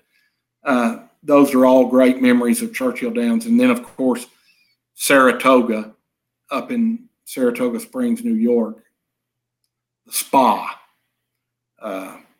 They run in the summer from July to Labor Day. So those would be my favorites. Santa Anita, that had all the problems. I really like that. It's got a beautiful backdrop. Oh, the St. Gabriel's. It looks even better in person. Del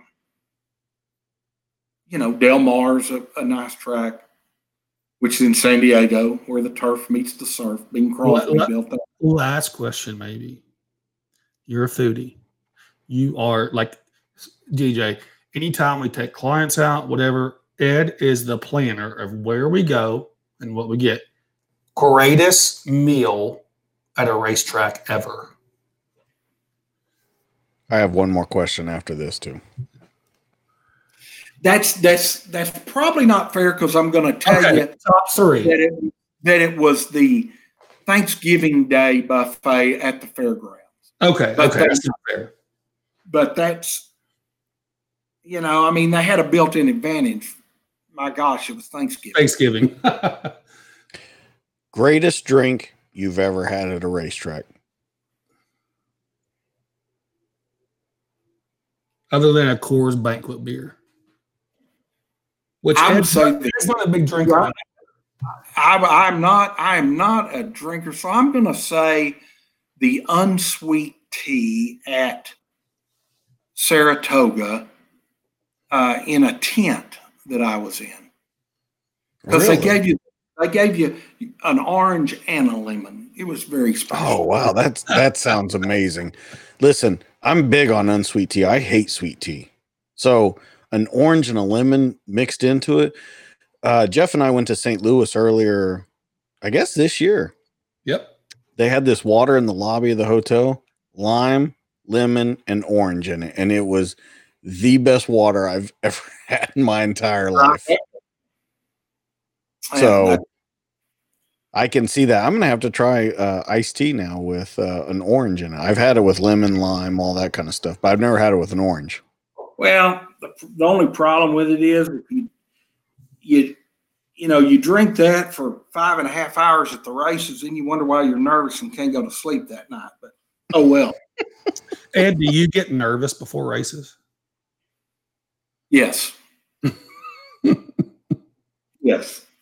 An And by honest the way, man. Kyle's getting married June 20th, the day of the Belmont. Derby. Yes. No, it's Really? the day of the Belmont. Wow. I mean, it'll be one of those So things. you're not going where- to steal his thunder and like make him watch it when he's going to, top off the wedding and stuff, right? Well, I would hope that he would work the official kickoff after. I would hope that it would be in prime time after Belmont. But that's yeah. So Ed, we'll have to have you on again during a college football segment because Ed knows his football. Well, I would actually like to have him back again as we draw to the end of the Triple Crown. Oh, absolutely. Ed, will you check your schedule and make sure that you're available? You know what? I can already tell you, I've always had more time than money. So, I would love to hear as we get towards the end of that, as we go into maybe like the last race of the Triple Crown, because they're going to be out of order this year, like you said. I would love to hear your thoughts going into it. So real quick, Ed, let me get your quick thoughts on something. I know we're way past your bedtime, buddy. Horse people get up at 4:30. I know exactly. Well, hey, that takes me even more out of the owning a horse thing, man. Well, Ed, am I a morning guy? What do you think? Oh, you're terrible, Watson. Thank you so much for saying that. Terrible. When you talk about the difference in the races, and we talk about training, and on this show, we even talked about how if you like NBA, you start, you stop, or you're preparing for the NBA of the NFL season, the training and how you ramp up, right, to certain races or your certain events, and how you train the off season. How will all these change ups and delays will it affect the horse racing performance of those people? Like, of the horses, like, how does that intertwine with each other and changing up the schedule? The long race on the front end. Does that play a pretty big equation into it, Ed? Sure it does. Sure it does, because people were pointing, the fortunate ones were pointing to the first Saturday in May, or the first Friday in May, by the way. Let's give equal time. Most people don't know this, but there's a race that's been run as long as the Kentucky Derby. It's called the Kentucky Oaks. It is the Derby for fillies. It is on the Friday before the Derby on Saturday. And that same massive crowd that you see, they're there on Friday too. But that's neither here nor there. But all these horses have been pointing to those races. And they had their prep races lined up because it's a point system to get into the Kentucky Derby. As a matter of fact, there's a race tomorrow where you can gain points to get into the Kentucky Derby. Well, those weren't planned. The plan, when you're pointing a horse toward the Derby, you've got these prep races. Well, none of the prep races happen, or very few of them. And the one that did happen, the Arkansas Derby, the Florida Derby happened, but then the prep races that did happen, but then there's no Kentucky Derby following that. So every schedule is messed up. It's going to be interesting. It'll be interesting to see how it all plays out. And I'd like to tell you that, they just do, but nobody's been faced with it before. Well, Ed, I want to thank you first off for coming in. I know it was short notice, but with horse racing coming back in and it being really the only sport in the business right now, we really appreciate you taking time to come here. And I absolutely, and I know Jeff does too, want you to come back when we get towards the end during the Triple Crown and kind of get your thoughts and things like that, and how the season, because this season is going to be different than any other season ever. I think you would agree to that. And as we come to the end of it, kind of I guess you would say, like, your final thoughts on, okay, this is what we did. This is what came out better. This is what came out worse. This is all those different kinds of things. So you are welcome on here anytime you want. I definitely want you back on before the Triple Crown. And I can't thank you enough for coming on tonight. Well, thank y'all for having me. And anything that, please do not wager anybody any hard-earned money based on anything that I've said. Ed, before you go, what can we plug for you? What Big Cigar Stables? That'll leave a mark. What else can we plug for you? You need to plug the racetrack chaplaincy. Okay. Okay. People don't know this. People, they think it's all seedy and everybody's cheating and there's no good people. Well, the finest people I've ever met in my life. People don't realize that there is a church on the backside of every racetrack, or most of them, that ministers to the needs of the backside employees and everything. And that need is tremendously great right now because we've had people, they've had to take care of horses, but they haven't been able to run. So there's been no purse. So people, and I mean, the need is great. The Racetrack Chaplaincy of Texas at Lone Star Park just the Racetrack Chaplaincy of Texas, RTCT, is very near and dear to my heart. And Ed actually got me on a daily email of the morning line, which is through the chapel, and I get it. And obviously, it's goes hand in hand with horse racing, and I really do appreciate those, and I read them every day. Actually, when I'm a good Christian, you know what I'm saying. But no, but real Ed, you know how I feel about you. I love you. Thanks for coming on. You're a dear friend, and I really am glad you got to come on the show, buddy. Well, thank y'all for having me. It was a pleasure. I've made now my podcast debut. Absolutely. We do all kinds of things like that. We've had world premiere records. I'm telling you, soon enough, we will take over the world, Ed, and you will be part of it. Well, there you go. We will rain down on the general population on the backs of mighty stallions. You guys are great. All right, buddy. Good. Y'all be careless, will you? Thank you so much, Ed. We'll check in with you when we get towards the end of the Triple Crown. Okay, brother. Thank you, sir. Thanks. Okay. Bye-bye. Bye. All right, bye. Awesome guy. Great guest. He's amazing, man. Yeah. He could talk. He talks like that all day, 24/7. And you can tell we don't get a lot of work done. Hey, let me stop you for just a second. So I've got Mikey in the green room. Uh-huh.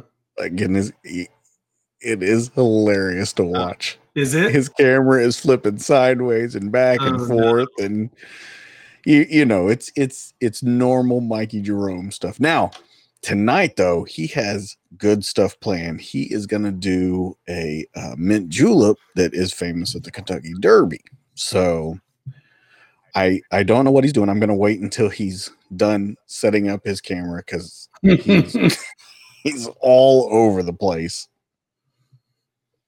That's great. That's about normal. And I think he's cussing us out because he turned off his microphone. So I think I upset Mikey because he posted a picture on Facebook. It was like, hey, I'm doing like 200 push-ups almost every day. And I was like, so does that mean sometimes? Me too. And then he sent us that deal today with me. Bro, he sent us like 2 or 3 of those. Get your dog together. I was like, damn, I must have fucking hurt his feelings. Hey, did you see what I'm drinking? What is that? It's hard to see from your... It's a Zima. That's a Zima? That's a Zima. Something special. I'm getting so sorority girl drunk tonight. Oh, look at you. You owe me a bottle, by the way. Yeah, I did. But I did buy it. I did pay for it. Hey, that's the only horse I could find. I was trying to get some Blantons. They didn't have any. I don't think I've ever had that. Oh, if you have Blantons, dude, you will be forever spoiled on high quality stuff. It's $100, $110. You can't even get it hardly unless you're in a restaurant. It is the best whiskey I've ever had in my life. I don't think I've ever had it. And you can collect like the tops are like a horse and a jockey on it, and they have different positions. So you can collect all the different positions and line them up. It's pretty cool. What they're putting Zima. Something different. Yeah, Ed malt liquor. I love that guy. Yeah, that was awesome. I'm very glad that he came in. We need to go to the horse tracks, man. Absolutely. That's a great time for you. Hey, Claire, pick us 4 horses. We never know what we're going to win, and you can bet. They have that 10-cent superfecta. You can bet 10 cents and possibly win like $8,000. It's crazy. Hey, watch the next comment. Can you hear me? Clear malt liquor. Who do you think that is? That's gotta be Mikey. Oh, now we lost him completely. So what the fuck's doesn't he know the deal by now? I don't know. I think he does it just to mess with us because I told you I talked to him on like a video chat last week. And so I sent him last night. I said, what's your drinks for this week? I don't hear from him. Nothing. This morning I get, isn't today Friday? Well, did he not call you on a Thursday thinking it was the show? Yeah, no, yeah. So he said that. And so this morning, I'll go back to that one in a second. So this morning he texts me and says, isn't today Friday? And I go, yeah, that's why. Bro? I go, that's why I sent that to you last night. And he goes, okay. So he puts it together. And then he starts sending us those he's like recording his voice now on cartoon characters. He was dogging my dog. Get your dog. I know. He's yeah, I don't know. Hold on. I'm going to bring him into the stream just to show you what's going on. Okay. Are we ready? Yeah. Is he clothed? And there's Mikey Jerome. Why you guys sideways? You got to turn your camera, Mikey. Dude, you know what the thing is? My camera's on. I know it's on. You got to turn it. Bro, this is like the 5th website differently you've used per episode. What does that do with your camera? Because I'm trying to get us the best quality, Mikey. Dude, you like every time. How am I supposed to know? Like I have to do it sideways. This is out of control. By the way, I'm working on my Christopher Walken voice. Yeah. Well, you better work on your push-ups because that's what you're going to be doing. Oh, bitch. I'm coming for you. He goes, hey, man, I do 200 push-ups sometimes every day. All right, so I tell you what. I'm going to do push-ups right now, and you're going to do push-ups. We're going to see what old man does the most. Who you got your money on, DJ? Oh, I'm going to go you for sure. Oh, bro, you have no idea. Oh, come on, man. All right, so everybody that's watching right now, I'm going to go ahead and take the gambling. How many can you do at one time? Wait a minute. Really hold on. This motherfucker can't get his camera right to make drinks, but to do push-ups, it takes him 30 seconds to get it correct. The truth of the matter was I was trying to work my iPad, but it wouldn't work for your honestly, I could probably throw down about 50 real style at one time. That's impressive. We're going to find out what you can do because we're going to do it on camera. camera. My God, he's calling you out, Jeff. Well, how am I going to get my laptop down and mess up all my equipment and shit? Are we going to go? I don't even know how to do this. This is unprecedented. You know what? Let's do it tomorrow. I'll bet you $100. Oh, okay. So here's what we'll do. Tomorrow we will get both cameras ready. We'll film it, and I will put it on the Dads That Drink group. I mean, I think testosterone, bro. I ain't scared. You can do 50 push-ups? That's impressive. I can't do that. You beat me then. At one time? I don't know that. I'm just listen. And Mikey, I've seen you posting on Facebook every day that you're taking dudes' money on the golf course. So I know you got $100 laying around for this. No, but I don't bet. I'm not a stupid bettor. No, we're not going to bet. I'm going to put up $100, and you put up whatever you want, and we'll donate it to a charity. Well, there you go. I mean, it's great. It's great you have money to a charity right now, but I'm starting my first job on Monday. You know what I'm going to do? I'm going to donate $100 to a charity just for us doing it together. You don't have to put up anything. Dude, I swear to God, I'm going to push out every push-up I can. I know, I will too. That's good, though. All right, so that's what we'll do. We will film it tomorrow. We'll put it up on the group page, and we'll just see who does the most. Okay. Yeah, you'll probably beat me. I'm pretty flabby right now. I'm going to be honest, Jeffro. I don't think you can do 50 push-ups. Well, where are you at, bro? Well, hold on. I'm not jumping in this. I'm not saying like, really? I still got lots left in this. They say that if you could do your age, you have a 95% chance of not having a heart attack. Well, do your age without stopping? Like, if you could do, like, if you're 42 and you could do 42, then you're I don't know if I could do that. Yeah, I know I can do at least 25 or 30, but I don't think I can do 44. See, now I'm confident I could whoop your ass. No, I'm talking mad shit. I wouldn't embarrass myself, but I would. Listen, you said you could do 50, and now you're saying you're going to do 20. Well, it's for charity now, you know. Because I know I could do probably. I definitely know I could do 35. I probably could do 40. I want to do my age. My goal is to do 42. Now, everyone's going to come in when we're both doing push-ups, and they're going to say that the push-ups aren't real push-ups. That's just going to happen. Oh, for sure. I mean, if we're going to do it all, I'm going to so we got a question that came through for you, Mikey. I'm going to do my push-ups as full as I could do them, but I'm not going to get on you for doing half push-ups if that's what it comes down to. I'm going to use my teams. What? We got a question that came through for you. Okay. What's up? Is he drinking the night before his first day of work? Okay, so I actually probably won't be drinking. Well, I'll be drinking like probably a drink or two, but I'm not going to be. When I go to work, I go sober, and I'm a bartender that kind of bartends sober too, only because like I don't know, like I just don't ever do it, and I've kept I've seen a lot of bartender friends lose jobs, and right. And I've seen them age rapidly. So I just didn't want to be the guy. Like, I don't do drugs. I drink, and you know how I feel about the cannabis.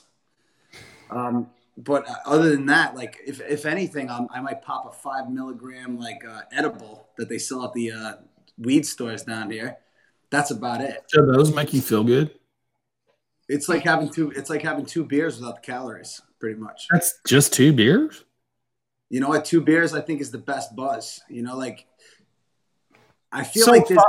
a 5 milligram. How long? I mean, Like- if I'm just gonna drink 2 beers, fuck it. I'm gonna drink at least 5 or 6. Well, I understand that, but with weed, you don't want to overdo it. Okay, I got to step in here.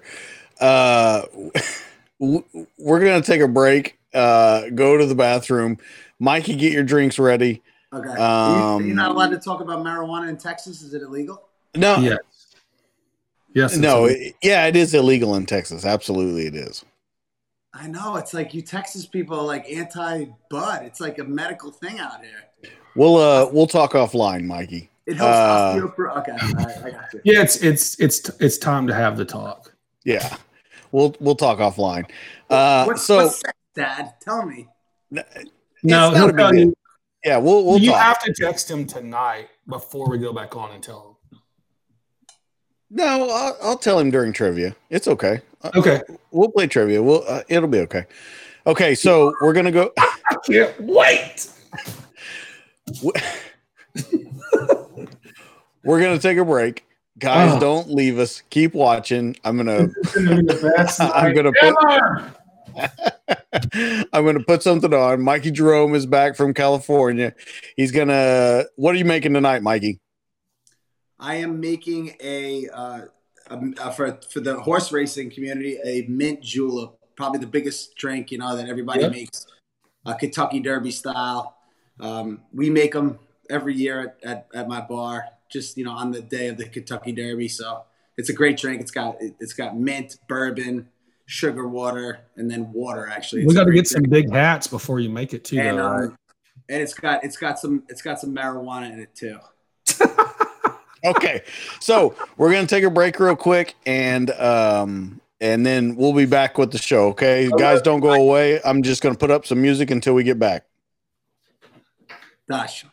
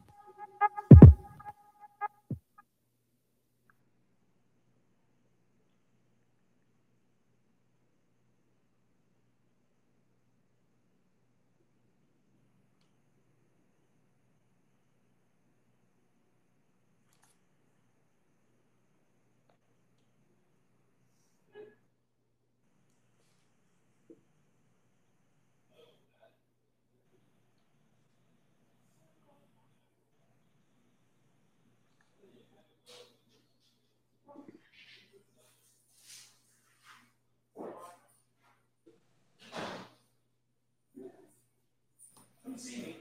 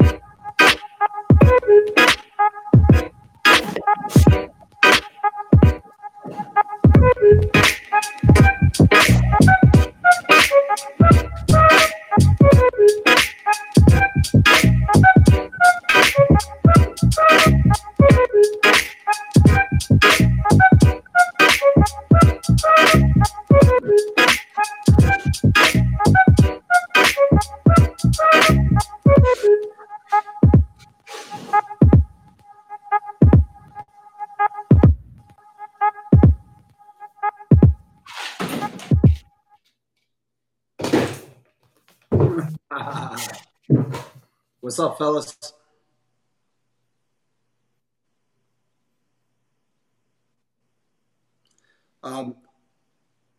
What's up, everybody?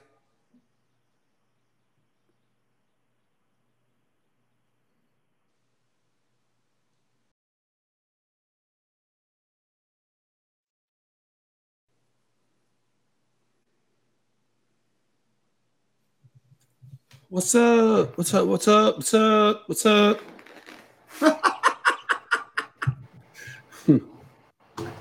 Just, I won't say anything about anything, but I gotta say, in the state of California, bro, it's all legal. All legal. It's just ironic and funny. FYI, out here, it's game. It's a game time. So, I know. Hey, I was out there not so long ago. This drink for you guys. It's going to be a refreshing, great drink. It kind of has like the hint of a mojito. Okay, so everybody that's tuning in, Andrea, respect right there. Rita, this drink is for you. All right, this is going to be a good, tasty drink. So we're going to start off with about 2 ounces of bourbon. Now, I did bring a big bottle of bourbon. Wow, that is a huge bottle of bourbon. Yeah. It looks like a dirty ball. I bought this for my buddy for his birthday. And the way in California, you have to buy the alcohol. You have to order it online. And then it comes like a day after. So I bought my buddy, it was a birthday present. We're going to go see him. And it didn't come in time. So what I did was I bought him another bottle and I just kept his bottle. So this bottle is a bottle called Willet. If you ever buy a bottle of it's Kentucky bourbon. It's aged, bottled in Kentucky right here. It is hands down a very sweet, great bourbon. But today I'm going to use the Woodford Reserve Double. That's good stuff too. Okay, yeah. Right there. You say was it it's Bullet? Very tasty. So we're going to put 2 shots. Okay. Bow. Bow. Okay, there we go. All right. So the next drink, we're going to take some sugar water because you got to make it sweet, right? So you want to take about a half ounce of that right into there. All right. So now you have your 2 ounces of your bourbon. You have your sugar water. Now what we're going to do is we're going to take, this is just regular water. You can use soda water, some people, but I use water. And you're going to level that out right there. Okay. Then you're going to take a lime. Okay. This is the best way to squeeze a lime right here. You take 2 forks and you're going to just kind of twist and squeeze it all in there. And you're going to get the most juice. some seasons the lime is going to be more juicy. Some seasons it's going to be, there's going to be nothing in there. But Missy bought about 24 limes at Costco today. Hey, do you ever I put called the lime 'cause I in was the nervous. I coconut? was like, "Yo, baby, where are you?" Because she was supposed to come home, and Yo, she's baby. like, "I'm at Costco. It's busy today. What do you think?" I was like, "Babe, I love you. I care about you. Come on." By the way, don't but you she was love awesome. She Costco? bought, so she bought me like all limes, I and love Costco. all my stuff. What did you say? I love You're not Costco. listening to anything I'm telling you? No, I'm asking Jeff what he said. I love Costco. No, you said something about me. Yeah, I can't see Jeff on the feed. He's like dropped off or something. Oh, really? That's He's too there. Where's Jeff at? He's here? He's there. Yeah, he's there. I can't Here, see him. bitch. He's gone. Bye-bye. Oh, there he is. I see him on the. Ready? Bow. Okay, you want to slap it like that. And this is the mint right here. Boom. Okay? So we got mint, sugar, bourbon, water. All right? And Mint, sugar, bourbon, we're not going to water. shake this one. We're going to kind of push it down, muddle it. Now, if you go to your racetrack, what you're going to do is you're going to see someone in a beautiful hat, like a really friggin' awesome exotic hat and dress. And the guy's going to be wearing a fedora. And he's going to be drinking one of these things. He's probably had a cigar, a Macanudo, a punch, maybe a Cuban. Who knows? Is that legal in Texas, Cubans? No, they're not legal anywhere in the United States. Oh, okay. See, I know that you know that now that we know about each other, okay? And then what we're going to do is we're going to take this, dump it into our fine glass, and then right here, I've been growing this mint on the side of my house, and it's just... Oh, I like that. Nice. It's been taken off, and I'm like, Missy, am I not the best gardener ever? She's like, it's a weed. It grows.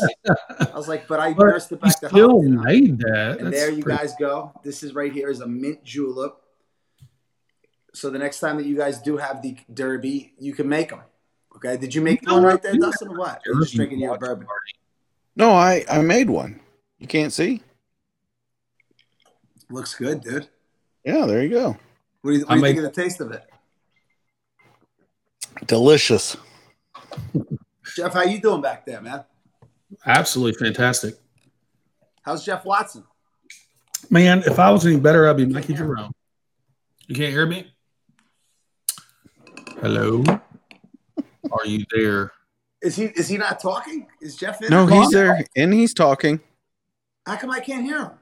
I have no idea with your technical stuff. I have no idea. No, I could hear everything that you guys were saying until you guys went on your little break. Check 1 And then 2. I couldn't hear it. I can't hear anything. But yeah, so I could hear everything that you're saying. I didn't change one thing. Did you mute me? No, you're not muted. Yeah. So I don't know what to do. Should I pop back on? Yeah, try that. All right, we'll try to pop back on there. All right.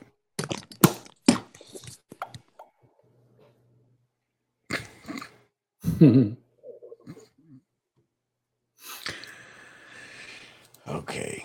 He's pretty popular these days. He is very popular these days. Hey, I was watching the Haunted House episode tonight before we came on. The one with Jack Osborne. Yeah, turn it though. Turn your camera. Yes.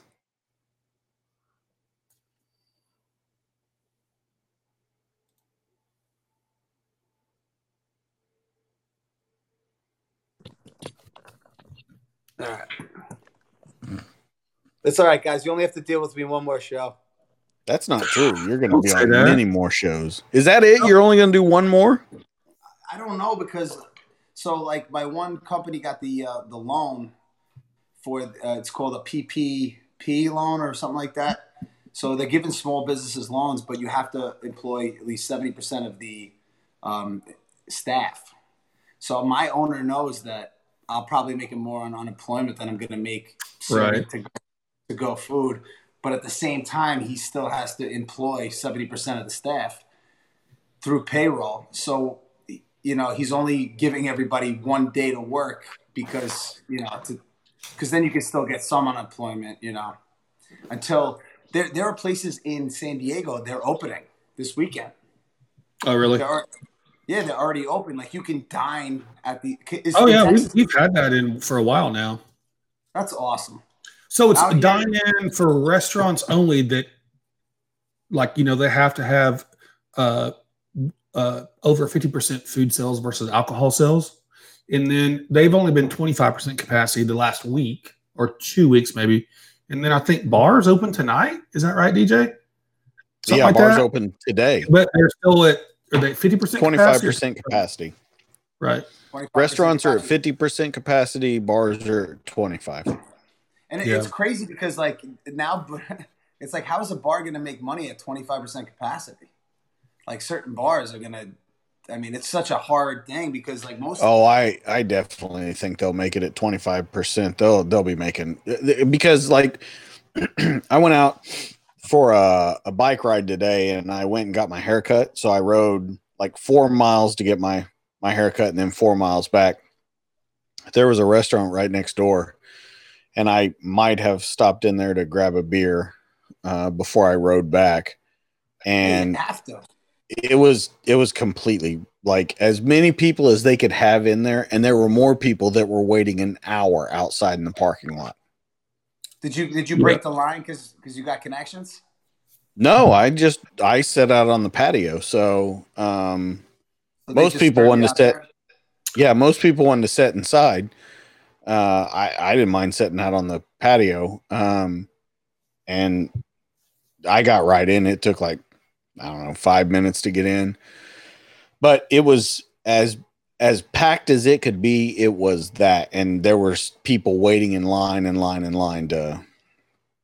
that's going to be what, Mikey. So. I had to travel this week for work. I I didn't have to, but I pretty much am allowed to have my own, kind of run my own show in a way, for my area. But I went and worked this week for the first time in 2 months, like out on a job site or business. And I went to stay with my parents Wednesday night in College Station, which is 3 hours away, but it's about an hour and a half from Austin where my business was. So I didn't have to stay in a hotel. Then I had a meeting that morning, and then I had to go basically some work stuff like network communication things and tying in the software. But I just stayed in a hotel last night in Austin, which wasn't planned. And I was pretty nervous about staying in a hotel, actually.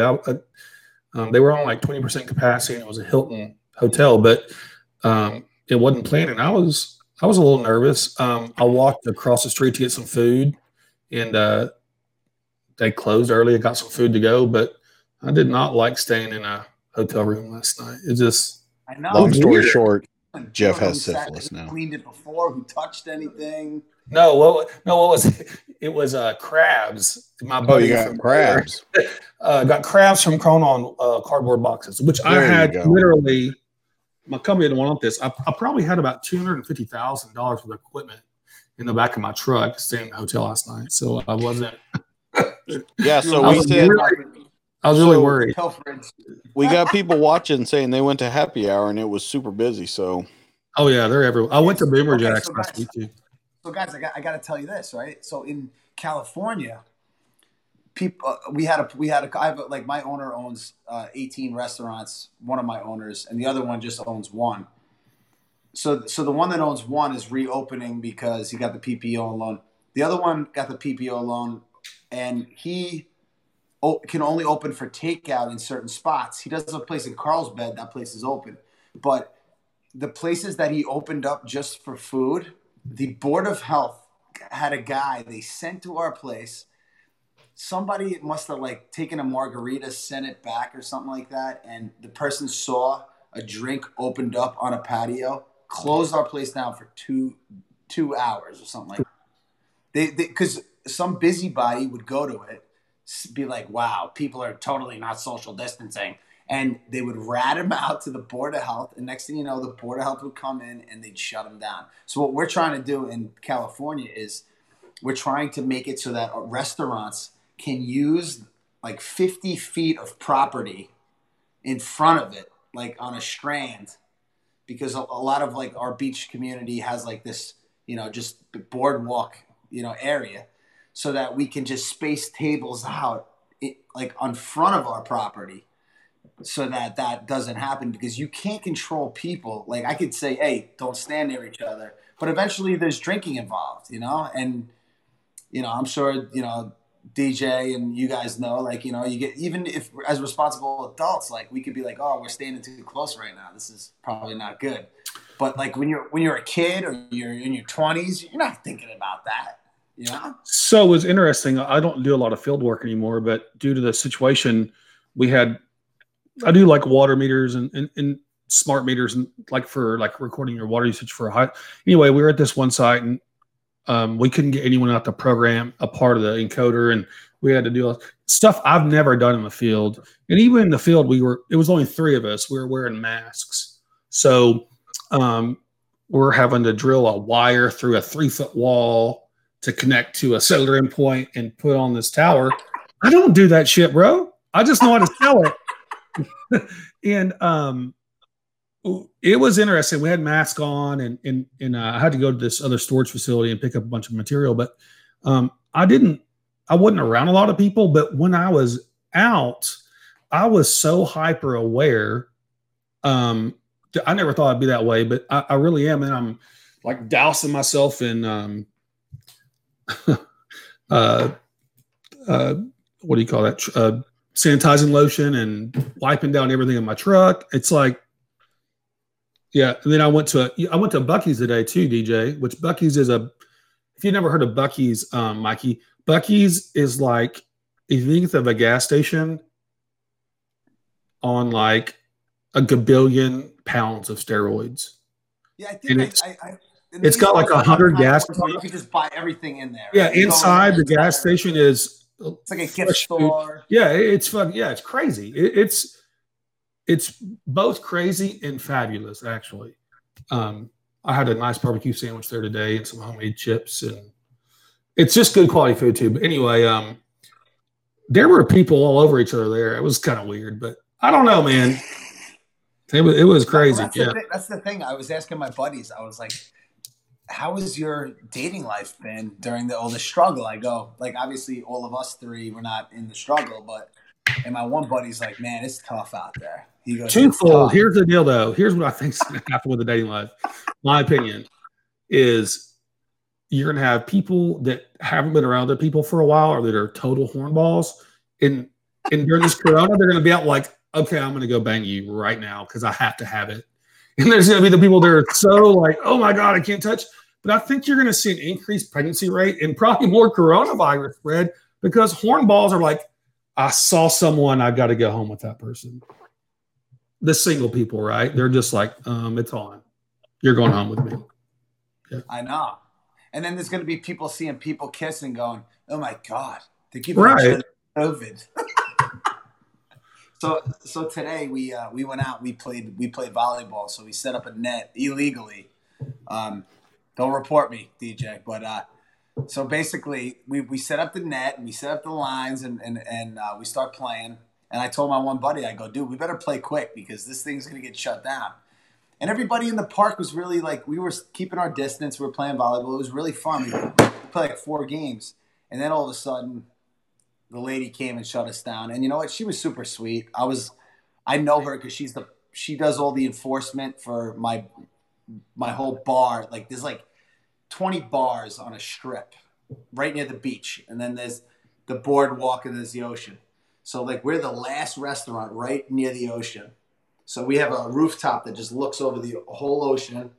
And there's this lady every Friday, I'm bartending, and she drives by in her little scooter and makes sure everybody's keeping, doing the right thing in their bars and everything. And so I was like, I introduced myself and I was like, hey, I'm Mikey. I'm the guy who you let me park my scooter there all the time.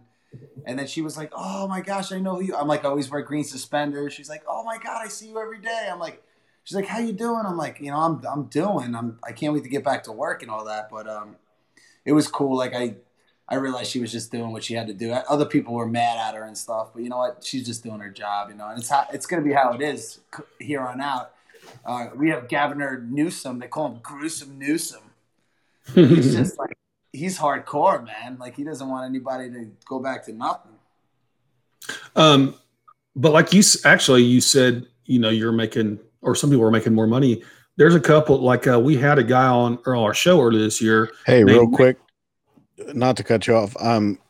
Keep talking, but I'm going to bring my nephew on, who's in California in the desert with the Marines, and just to get kind of his perspective of what they're doing out there. So absolutely, no, but Mikey, he works at the local bar here. So we had the other guy on named Nick Johnson that's dabbled in wrestling.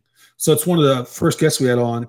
Anyway, the other bartender guy, he's making way more money now than he was when he was bartending. Exactly. So he's like, fuck this. He's just, doing this thing every day. But yeah. And that's all right. So we're going to bring on my nephew, who is a Navy corpsman who's stationed with the Marines out in California in the desert. And we're just going to kind of get a perspective of what's going on their end in California. Scout, you there? Yeah, I'm here. So what's going on at the base now? So,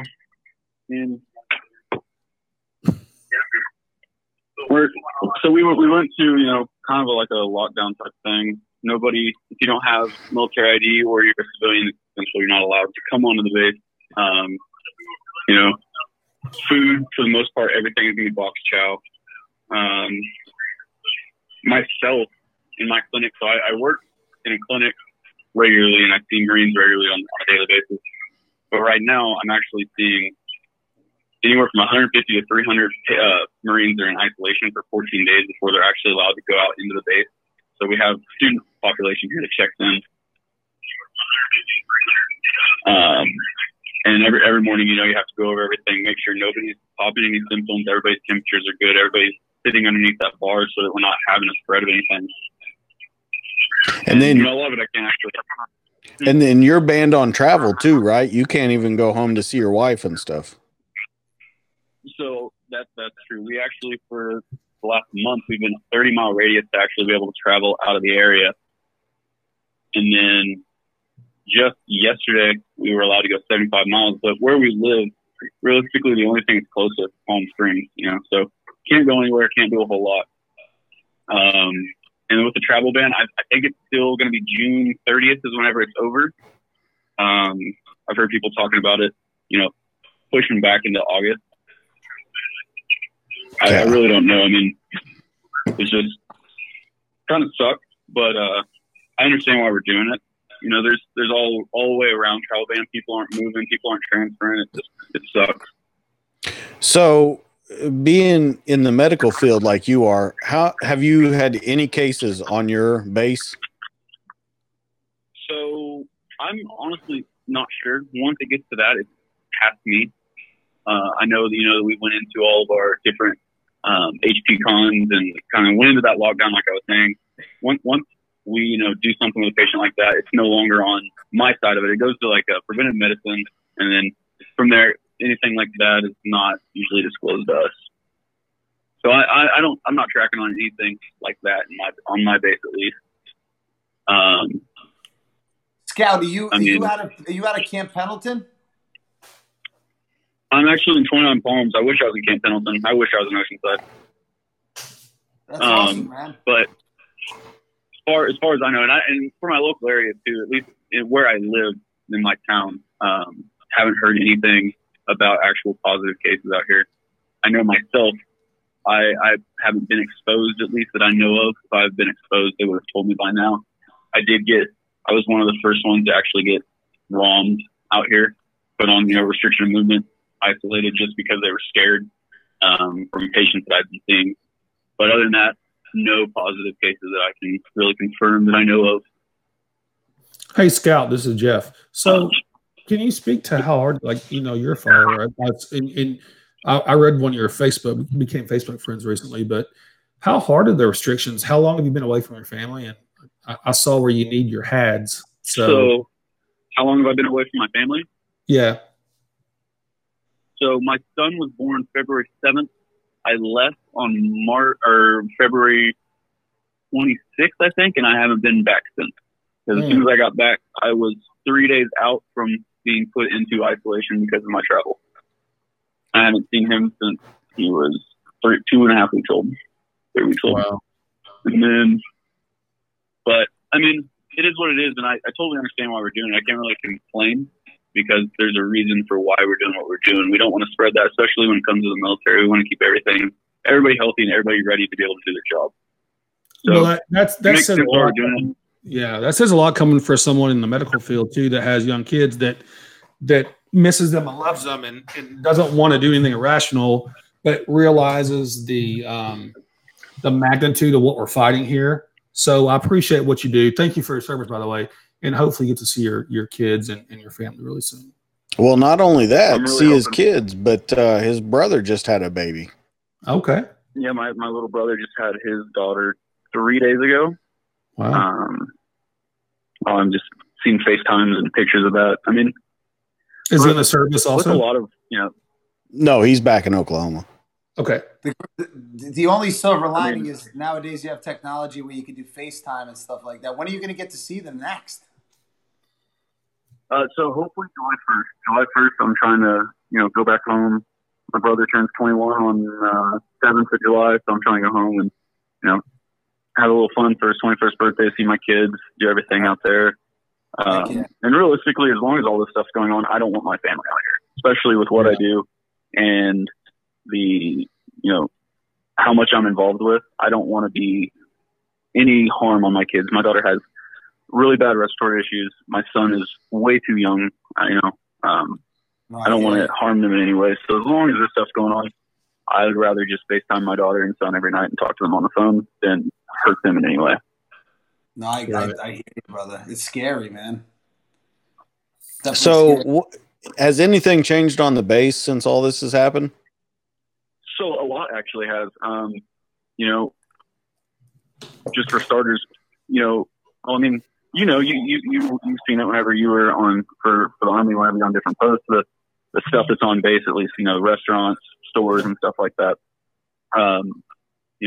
They actually closed a lot of the stuff. And if it wasn't closed, it's only takeout.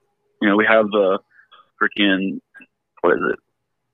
food court inside the PX closed down. I mean, all of our fast food restaurants that are on base, all of them, when I say that, there's 3. It's a really, really small main side, not a whole lot of stuff there, but, everything's takeout. There's no walking in, sitting down, eating, and anything like that. Everything's more pushed towards the COVID type thing.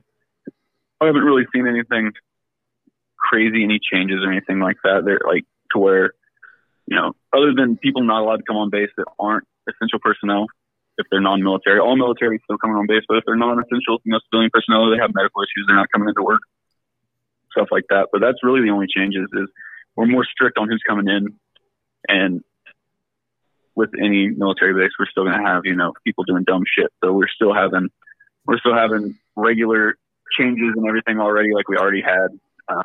But just more strict on who's coming on the base and the way that we're approaching stuff. We're all, authorized to have a mask on at all times. So there's no getting in trouble for having a mask on, but everybody has to have one on at all times, no matter where you're at. I don't wear one in the car. And I'll be honest, I'm really bad about wearing a mask. You're sitting there 5, 6, 7 hours into your day, and it's like, I'm not wearing this damn thing anymore. I can't breathe. I'm sick of smelling this cotton fabric in front of my face. Because I'm not going to walk around with an N95 or even a surgical mask. I don't want that on my face. I'd rather wear, a bunch of the different families and stuff that are related to service members out here donate a lot of masks and everything to us. So we have a nice little cotton, comfortable mask. And I would rather wear that than a surgical mask or an N95. And it just looks nasty if you're walking around with a surgical mask or N95, because in the medical field, you wear that kind of stuff if you're inpatient care or you're actively seeing patients. And then the exposure and walking out and people seeing, they're wearing that, it's dirty or something like that. So right, I'd rather be comfortable. And it just doesn't look right whenever you're doing it. But the mask thing, everybody has to have a mask on. They're citing people for not wearing masks. Really? I'm excited. I bet I will. So what do you mean by, because we never had anything like this when I was in the military. So when they cite you, is it like, is it non-judicial punishment or what? I don't think it goes to MJP. I really don't know. I haven't been affected by it, but I'm also on a Marine Corps base. You gave Marines first, an 18-year-old a chance to be a Marine, and then second, you gave him a chance to be a police officer. So you have a Marine police officer that just graduated high school. So he's going to go every which way to be kind of strict out here. So anything that they see, they kind of kill you on. But I have not been affected by it. I've heard of people getting the sights, and they did tell us that you can get cited. One of the commands out here, whenever I was in a brief with them, they were like, "Yeah, we've had guys get cited. Just don't do whatever they're going to come citing for. Wear the mask. Do what you're supposed to do. It's part of it." And that's really the biggest thing is the mask thing. No, you know, I was going to say, I've worn some of the cotton masks, like we've ordered some.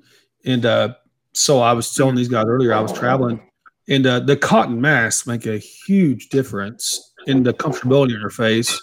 And also they're not eyesores, but they make a huge difference, and they're much more comfortable, and they might even be better in some circumstances. But you know what I think is interesting about this is I've not been traveling for work and stuff, but I've been going places and stuff. And then you get busy in life, and we're supposed to be all this careful and all this and wear a mask. But then you find yourself, I was like, wait a second, I just went to a store, but I didn't wash my hands yet. And I think there's going to be a level of there's going to be a level of complacency unintended through this. You know, I'm interested to see how that factors into spreading it or us seeing some increased numbers and people just getting more relaxed because nothing's happened and they're okay so far. So Scout, on a better note, your brother's turning 21. What's his favorite shot? Because we'll get on here and we'll bust the shot with him. Say that again. What do you think his favorite shot would be? When I was 21, my brother's favorite shot. Should we do a Jaeger bomb with him or what? What are you thinking? Oh, I can't keep up with my little brother. He's twice my size. He outweighs me by 60, 70 pounds. He's a big boy. So wow, man. How much does he weigh? The boy can drink. Well, allegedly, I don't know. I've never seen. So hey, well, first off, you should say how tall and stuff he is. So okay, so he's right around 6'4.5", 6'5", and I think right now he's like 250, 255. I'm only barely 6'2" at 175 pounds. So I'm a lot smaller than him. So, question for you, Scout. Give us a great story about Dustin. Give you a great story about it? Give us something good on Dustin. Juicy, something juicy. A lot of juice. I'm trying to think. I mean, there's a lot of I'm really trying to think. No, you know what? Don't give dirt on him, but give us a funny story. How about that? I mean, I feel like a lot of our stories are more just family stories, but I will say, when I was a kid, you know, I think 12, 11, 12, I used to call him Tall Tales because he used to smoke a little pipe on the back porch. You just sit there. It was like, you know, the classic gentleman inside of his study, sitting there cross-legged in his big leather chair, like that. That's how I saw it. You know, smoking his little pipe. Did he have a pipe jacket? Actually, his beard now would go well with the pipe. I didn't have a pipe jacket. I think that was my. Yeah, I don't think I had a pipe jacket or a beard.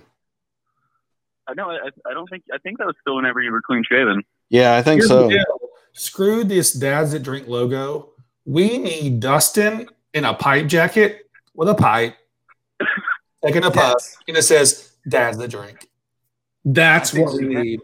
His image or his outline. Thank you so much, Scout. I love you forever. This is marketing genius going on. I'm loving this. I'm trying to think of a really funny story that me and Scout. Oh shit! What Thanksgiving was it? Oh, when my dad, Peepaw, were both asleep. What fucking Thanksgiving was that? At the movie theater.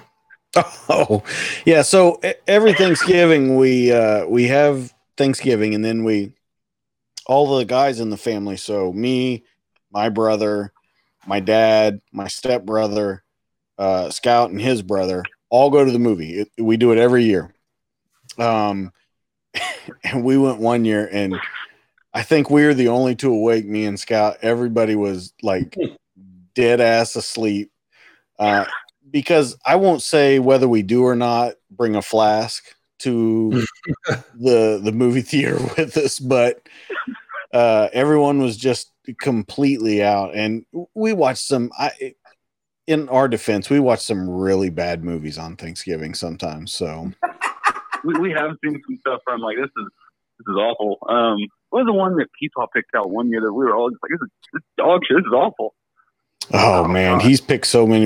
And when he says Peepaw, he's talking about my dad, and my dad picked some horrible movies to go watch. I've had some good conversations with your Peepaw. I like him.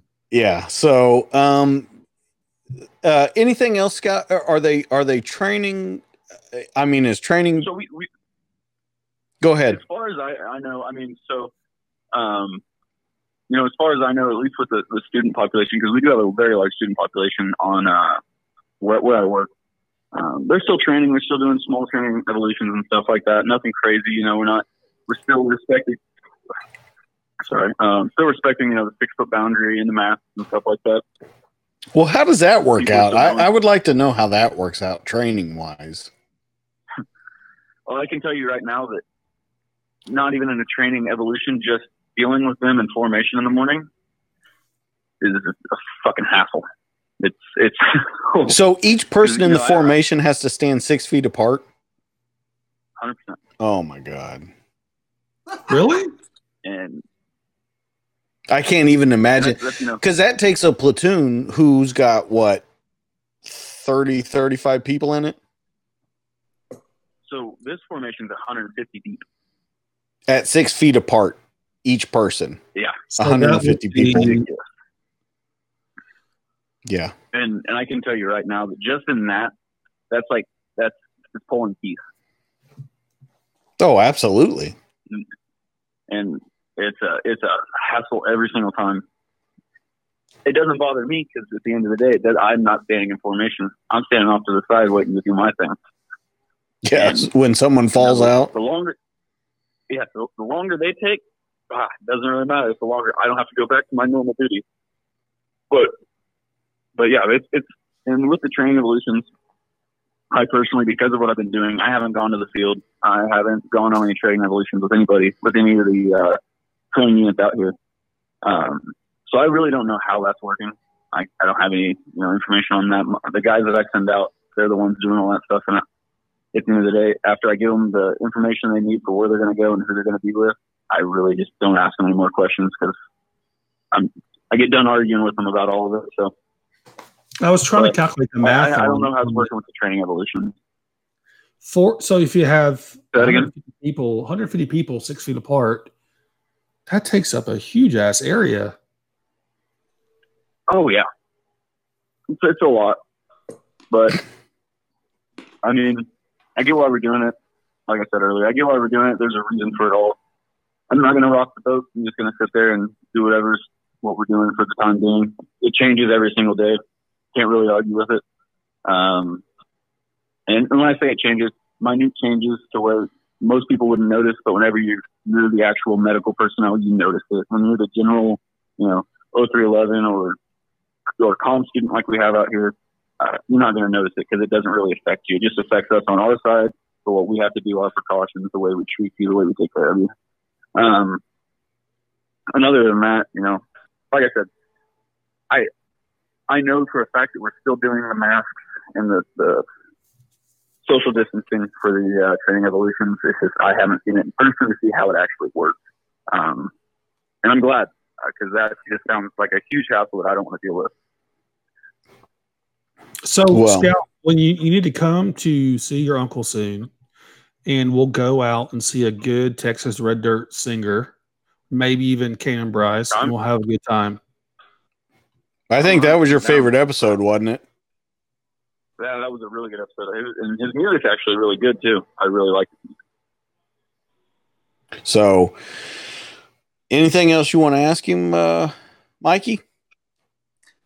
Well, first off, I want to just say, how great a man I think you are because Can you do that in the Christopher Walken voice? Just keep doing it. Nah, because I'm being sincere over here. Okay, go ahead.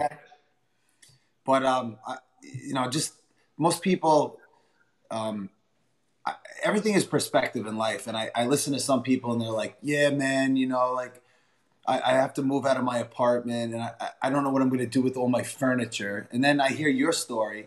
I just had a baby. I've only seen him for a little bit and I can't go back to him. But you know what? It's for the good of the family. Like, you're such a good guy. So I just have a ton of respect for you, man.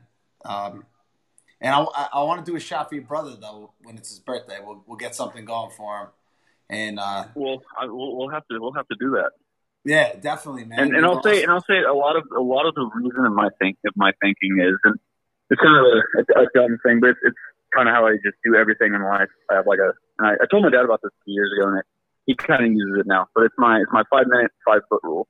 If it's anything 5 minutes away or 5 feet farther or farther than 5 feet away from me, there's nothing I can do to change it. So I'm just gonna have to live with what I have right here, right now.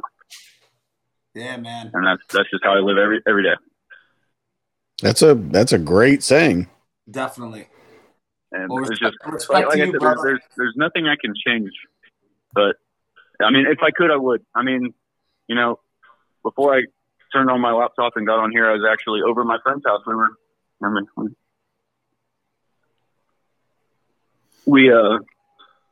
over at my buddy's house. We were sitting out there grilling, talking, and my daughter FaceTimed me, and I sat on FaceTime my buddy's house for an hour just talking to my daughter, sang her to sleep.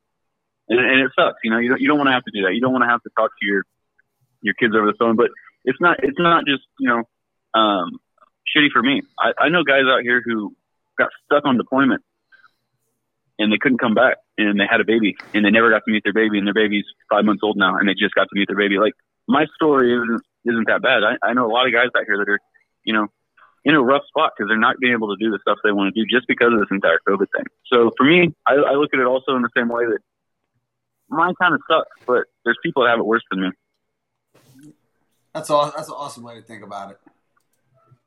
And I'm just one of those people that my problems might be big to me, but they're probably not big to somebody else. So I'm going to deal with them the way I deal with them, and I want other people to get that attention and to have that if they need something, because I can handle most of my stuff. Well, buddy, we're going to let you go, but we'll check back in with you. I talked to through text. I talked to your brother yesterday or the day before, I guess yesterday, for the new baby and everything. So we hope you get home soon. We miss you a lot. We love you, and you're welcome on here anytime you want to tell us something. Anytime you guys want to hear about something, I got plenty of funny stories to tell about all kinds of stuff. Anytime you guys want somebody on here, and my brother, I'm out in Southern California. I work at Hennessy's in Hermosa Beach. So if you're near LAX Airport, you got a couple of free drinks coming from me. Funny thing about Hermosa Beach, and I'll get off. Sorry. I have a buddy that works with me who's from Hermosa, but he's kind of well off, or at least his family is. So we've always joked with him and just told him that it was Mimosa Beach and that he just had an easy life his entire life, just to mess with him, and it makes him so mad.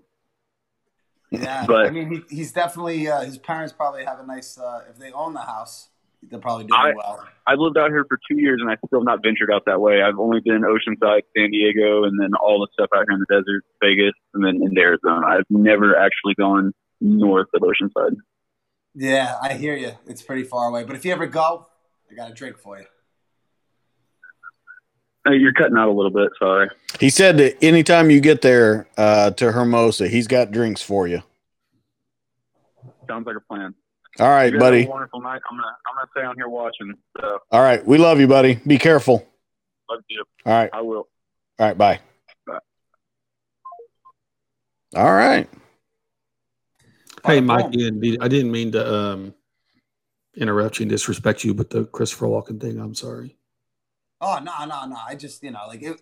I know you're trying to be sincere. I apologize. Yeah, I was just thing, trying to like, make kind of lighten the mood. Trust me, I'm always a jokester, and you guys know me. Like, I'll send you guys texts during the day to try to. Yeah, I know. Sometimes I'm hopefully that didn't offend anybody. No. I mean, I get severely touched when I hear stories about like, someone who sacrifices their life like that for the family, and like it's humbling, man. It really is. But tell you what, this mint julep gave me a tiny bit of a buzz. That much. Like 5 milligrams. You know what I noticed about DJ? He's very even keel. Like if I say a joke, Oh, I know. I can't read him at all. Yeah, I can't read him. If I make him laugh, I know I'm really funny. And then if I make him like smile, I'm semi-funny. And then if I don't make him smile, I still could be funny. I'm not reading him the right way. Or he's like, what the fuck? You just don't know. I tell my wife all the time, I can't read DJ. I can't read him. Can't do it. Here's the thing. I'm watching a couple different things right now. I watch you. I've been watching you, DJ. Like the whole part of the first show wasn't me like listen. I was listening to everything, but I was watching you operate back there, and you were like, looking at the screen. You were doing a good job, man. You picking up, reading everybody's, comments and I went through 3 beers on the phone with y'all. That's my nephew. You know what? No. He actually poured himself a Crown Royal on the rocks. I don't know if you saw that, Jeff, but he just did. He poured himself a nice little 2 fingers. He did butter from the chunk. Jeff, he did 30 push-ups. 30 push-ups? It's just a wow. So how many push-ups can you do, DJ? I don't know. I have no idea. So DJ, I got a question. Right now, there's a gun to your head. Somebody broke into your house, right? Okay. They're like, and they're gonna do something bad to you. They're like, you have to do 30 push-ups. Oh, I could die. I could do it. Die. Could you do it? Probably been in that situation. Yeah, I could do it. I can tell you this: 30 push-ups is hard, man. So I would have to probably hit the timeout. My lungs would be burning at the end, but I could do it. A guy breaks in your house, has a gun in your head, and you have to blow him to not do anything to your family. You know what? If I had a family, that's so unfair. I'm sorry. I go down in his fromage if it meant saving my girl. I would too. I'd flop a knob in a heartbeat. And then I fucking bite off his fucking bow. Ooh, bow. Christopher Walken. He'd shoot me. And on that note, I think we're going to end this show. We're at almost 3 hours. We've had guys, you know what? I feel like Conan, remember Conan back in the day? He was like the late night host. He was on like after Letterman and Leno and all that. That's what I feel like. I feel like Mikey J is like, yeah, he's like the late night after like this, like, we have viewers left. Late night on a Friday. And all you 6 viewers, I want to say, I freaking love you because you're awesome. Hey, yeah, I mean, to be with us at 12:30 at night, still watching. Exactly. We're picking up, by the way. Oh, what's up, Gabe Sheffy? That's my buddy from high school. I love that guy. Yeah, anybody who wants to be on the trivia. You know what? Gabe's been tuning in a lot. Gabe, get all the hoodlums together. Watch. I think Nate Dogg actually called me tonight. I was about to get on a podcast. Spread the word in College Station. We'll come in. You can do a bit with us, be on the show, and I'll come see you next time I'm in town. There you go. All right, so let's get some trivia going, yeah? Let's go around the horn. Yeah, Scout, if you want to join in on trivia, you're more than welcome, as long as you have something you can join in on us on the video screen. So let's go around the horn. Mikey, I know you're going back to work. What do you got to promote? Well, basically, I don't think that they are actually letting California open up until July. Okay, so I'm going to be working like whenever my other, like Hennessy's is my 5-day-a-week job, and then I work at the other job like, 2 or 3 days a week or whatever. But whenever that guy asks me to work, I'm going to say, yeah, I can, Like, what else do I got to do? And I'm going to wear the mask and do all the things. So I think I'm working this Monday and this Wednesday. Hey, who wrote 30 unbroken push-ups, $300 to whatever charity? Matt Schwab. Damn, that's my other buddy from high school. What's up, Schwab? Dude, I'll right. donate. I'll donate 50 to a charity, whatever your charity. My dog, he was an offensive lineman. He actually walked on at Baylor. He played the A&M for a while. Love him and his brother and his family. Schwab. That's What's up, awesome, dude? bro. And you know what? I'm gonna bust out 30 and I'll do full ones. I know Jeff's gonna do half ones, but I'm gonna do full ones. Fuck yeah, I'm gonna do quarter, halves, whatever I can get in for 30. I got a question. DJ? He's gonna. Yes. If you get in on this, he says that if each of you could do 30, He's in now. DJ's in now, dude. We can raise one for charity. Now, do we have to record it or just say we did them? Okay. No. We're gonna record them. Yeah, DJ. I just gotta tell you, you just gotta breathe as you're doing it. Don't hold your breath. All right. All right. I've done push-ups for a couple of years. I was in the military, so I know, but I'm good stories from my boy Schwab there, man. I need to get with him. So anyway, you guys can check me out on Mikey Jerome on Facebook, Mikey Jerome the bartender on Instagram, and then you can check me out on my YouTube Mikey Jerome channel. I'm confident that I'm going to do more push-ups than both these guys, but I have mad respect for both of these guys. And I'm excited tomorrow to send my video of how many push-ups I do. My face is going to be red, but I'm guessing 40. I'm guessing 42. 42 push-ups. That's what I'm going to do. All right. Honestly, you only have to do 30. I might be able to. I should be able to get with adrenaline in my veins and under the circumstances. I think I got it, but I did 20 the other day and it fucking kicked my ass. I was like, fuck, I'm winded. Like my arms locked up, all those lactic acid just went boom. All you got to do is 10 more after that. I know. More. When you're froze up though, man, it's like shit, your body, you can't do it. We'll see. So my nephew dropped a follow on your Insta, Mike. Hell yeah. All right, so we're going to end this. Jeffro, what do you have to promote? I would like to promote Big Cigar Stables. My good friend Ed Larson that came out tonight, our guest. Man, the guy, he could literally have a bit on like my kid every week if we want and talk about some aspect of it. He's a special guy. He has the gift of gab. So I'm promoting Ed Larson. I'm promoting Big Cigar Stables. And I'm promoting getting in touch with your people that are near and dear to your heart that you might have lost touch with. I think about Matt Schwab and my buddy Gabe that are near and dear high school friends that you don't see them every day. You don't talk to them as much as you want, but they're always there. Reach out to them, talk to them, love each other and do the best you can. God, that was cheesy at the end. But anyway, that's what I mean. That's okay. Guys, we appreciate you so much. There's 6 of you still watching us at 12:30 at night.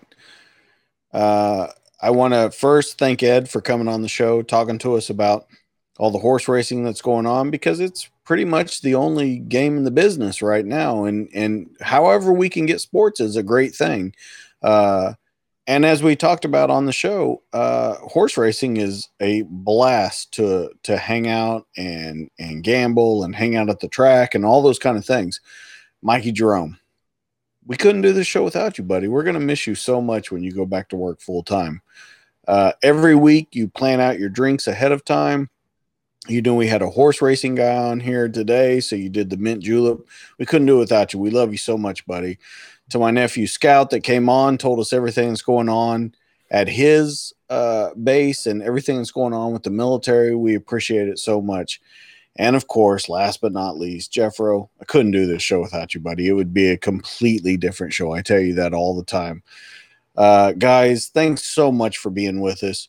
Make sure that you like this show. If you want to, join the Facebook group Dads That Drink. You can go to YouTube and it's Doublespeak Studios. You can go on Twitter. You can go on Instagram. We're there. We're really trying to kind of focus on the Facebook Live game right now, but we're just trying to get out there. We see that there's a big market out there. So we just want to share our weekends with you. share our stories with you, share the people in our lives with you, and we appreciate it so much. So I'm DJ. That's Jeffro. That's Mikey. My nephew Scout was on, and Ed, we'll catch you on the next one. We're out of here, guys. See you later.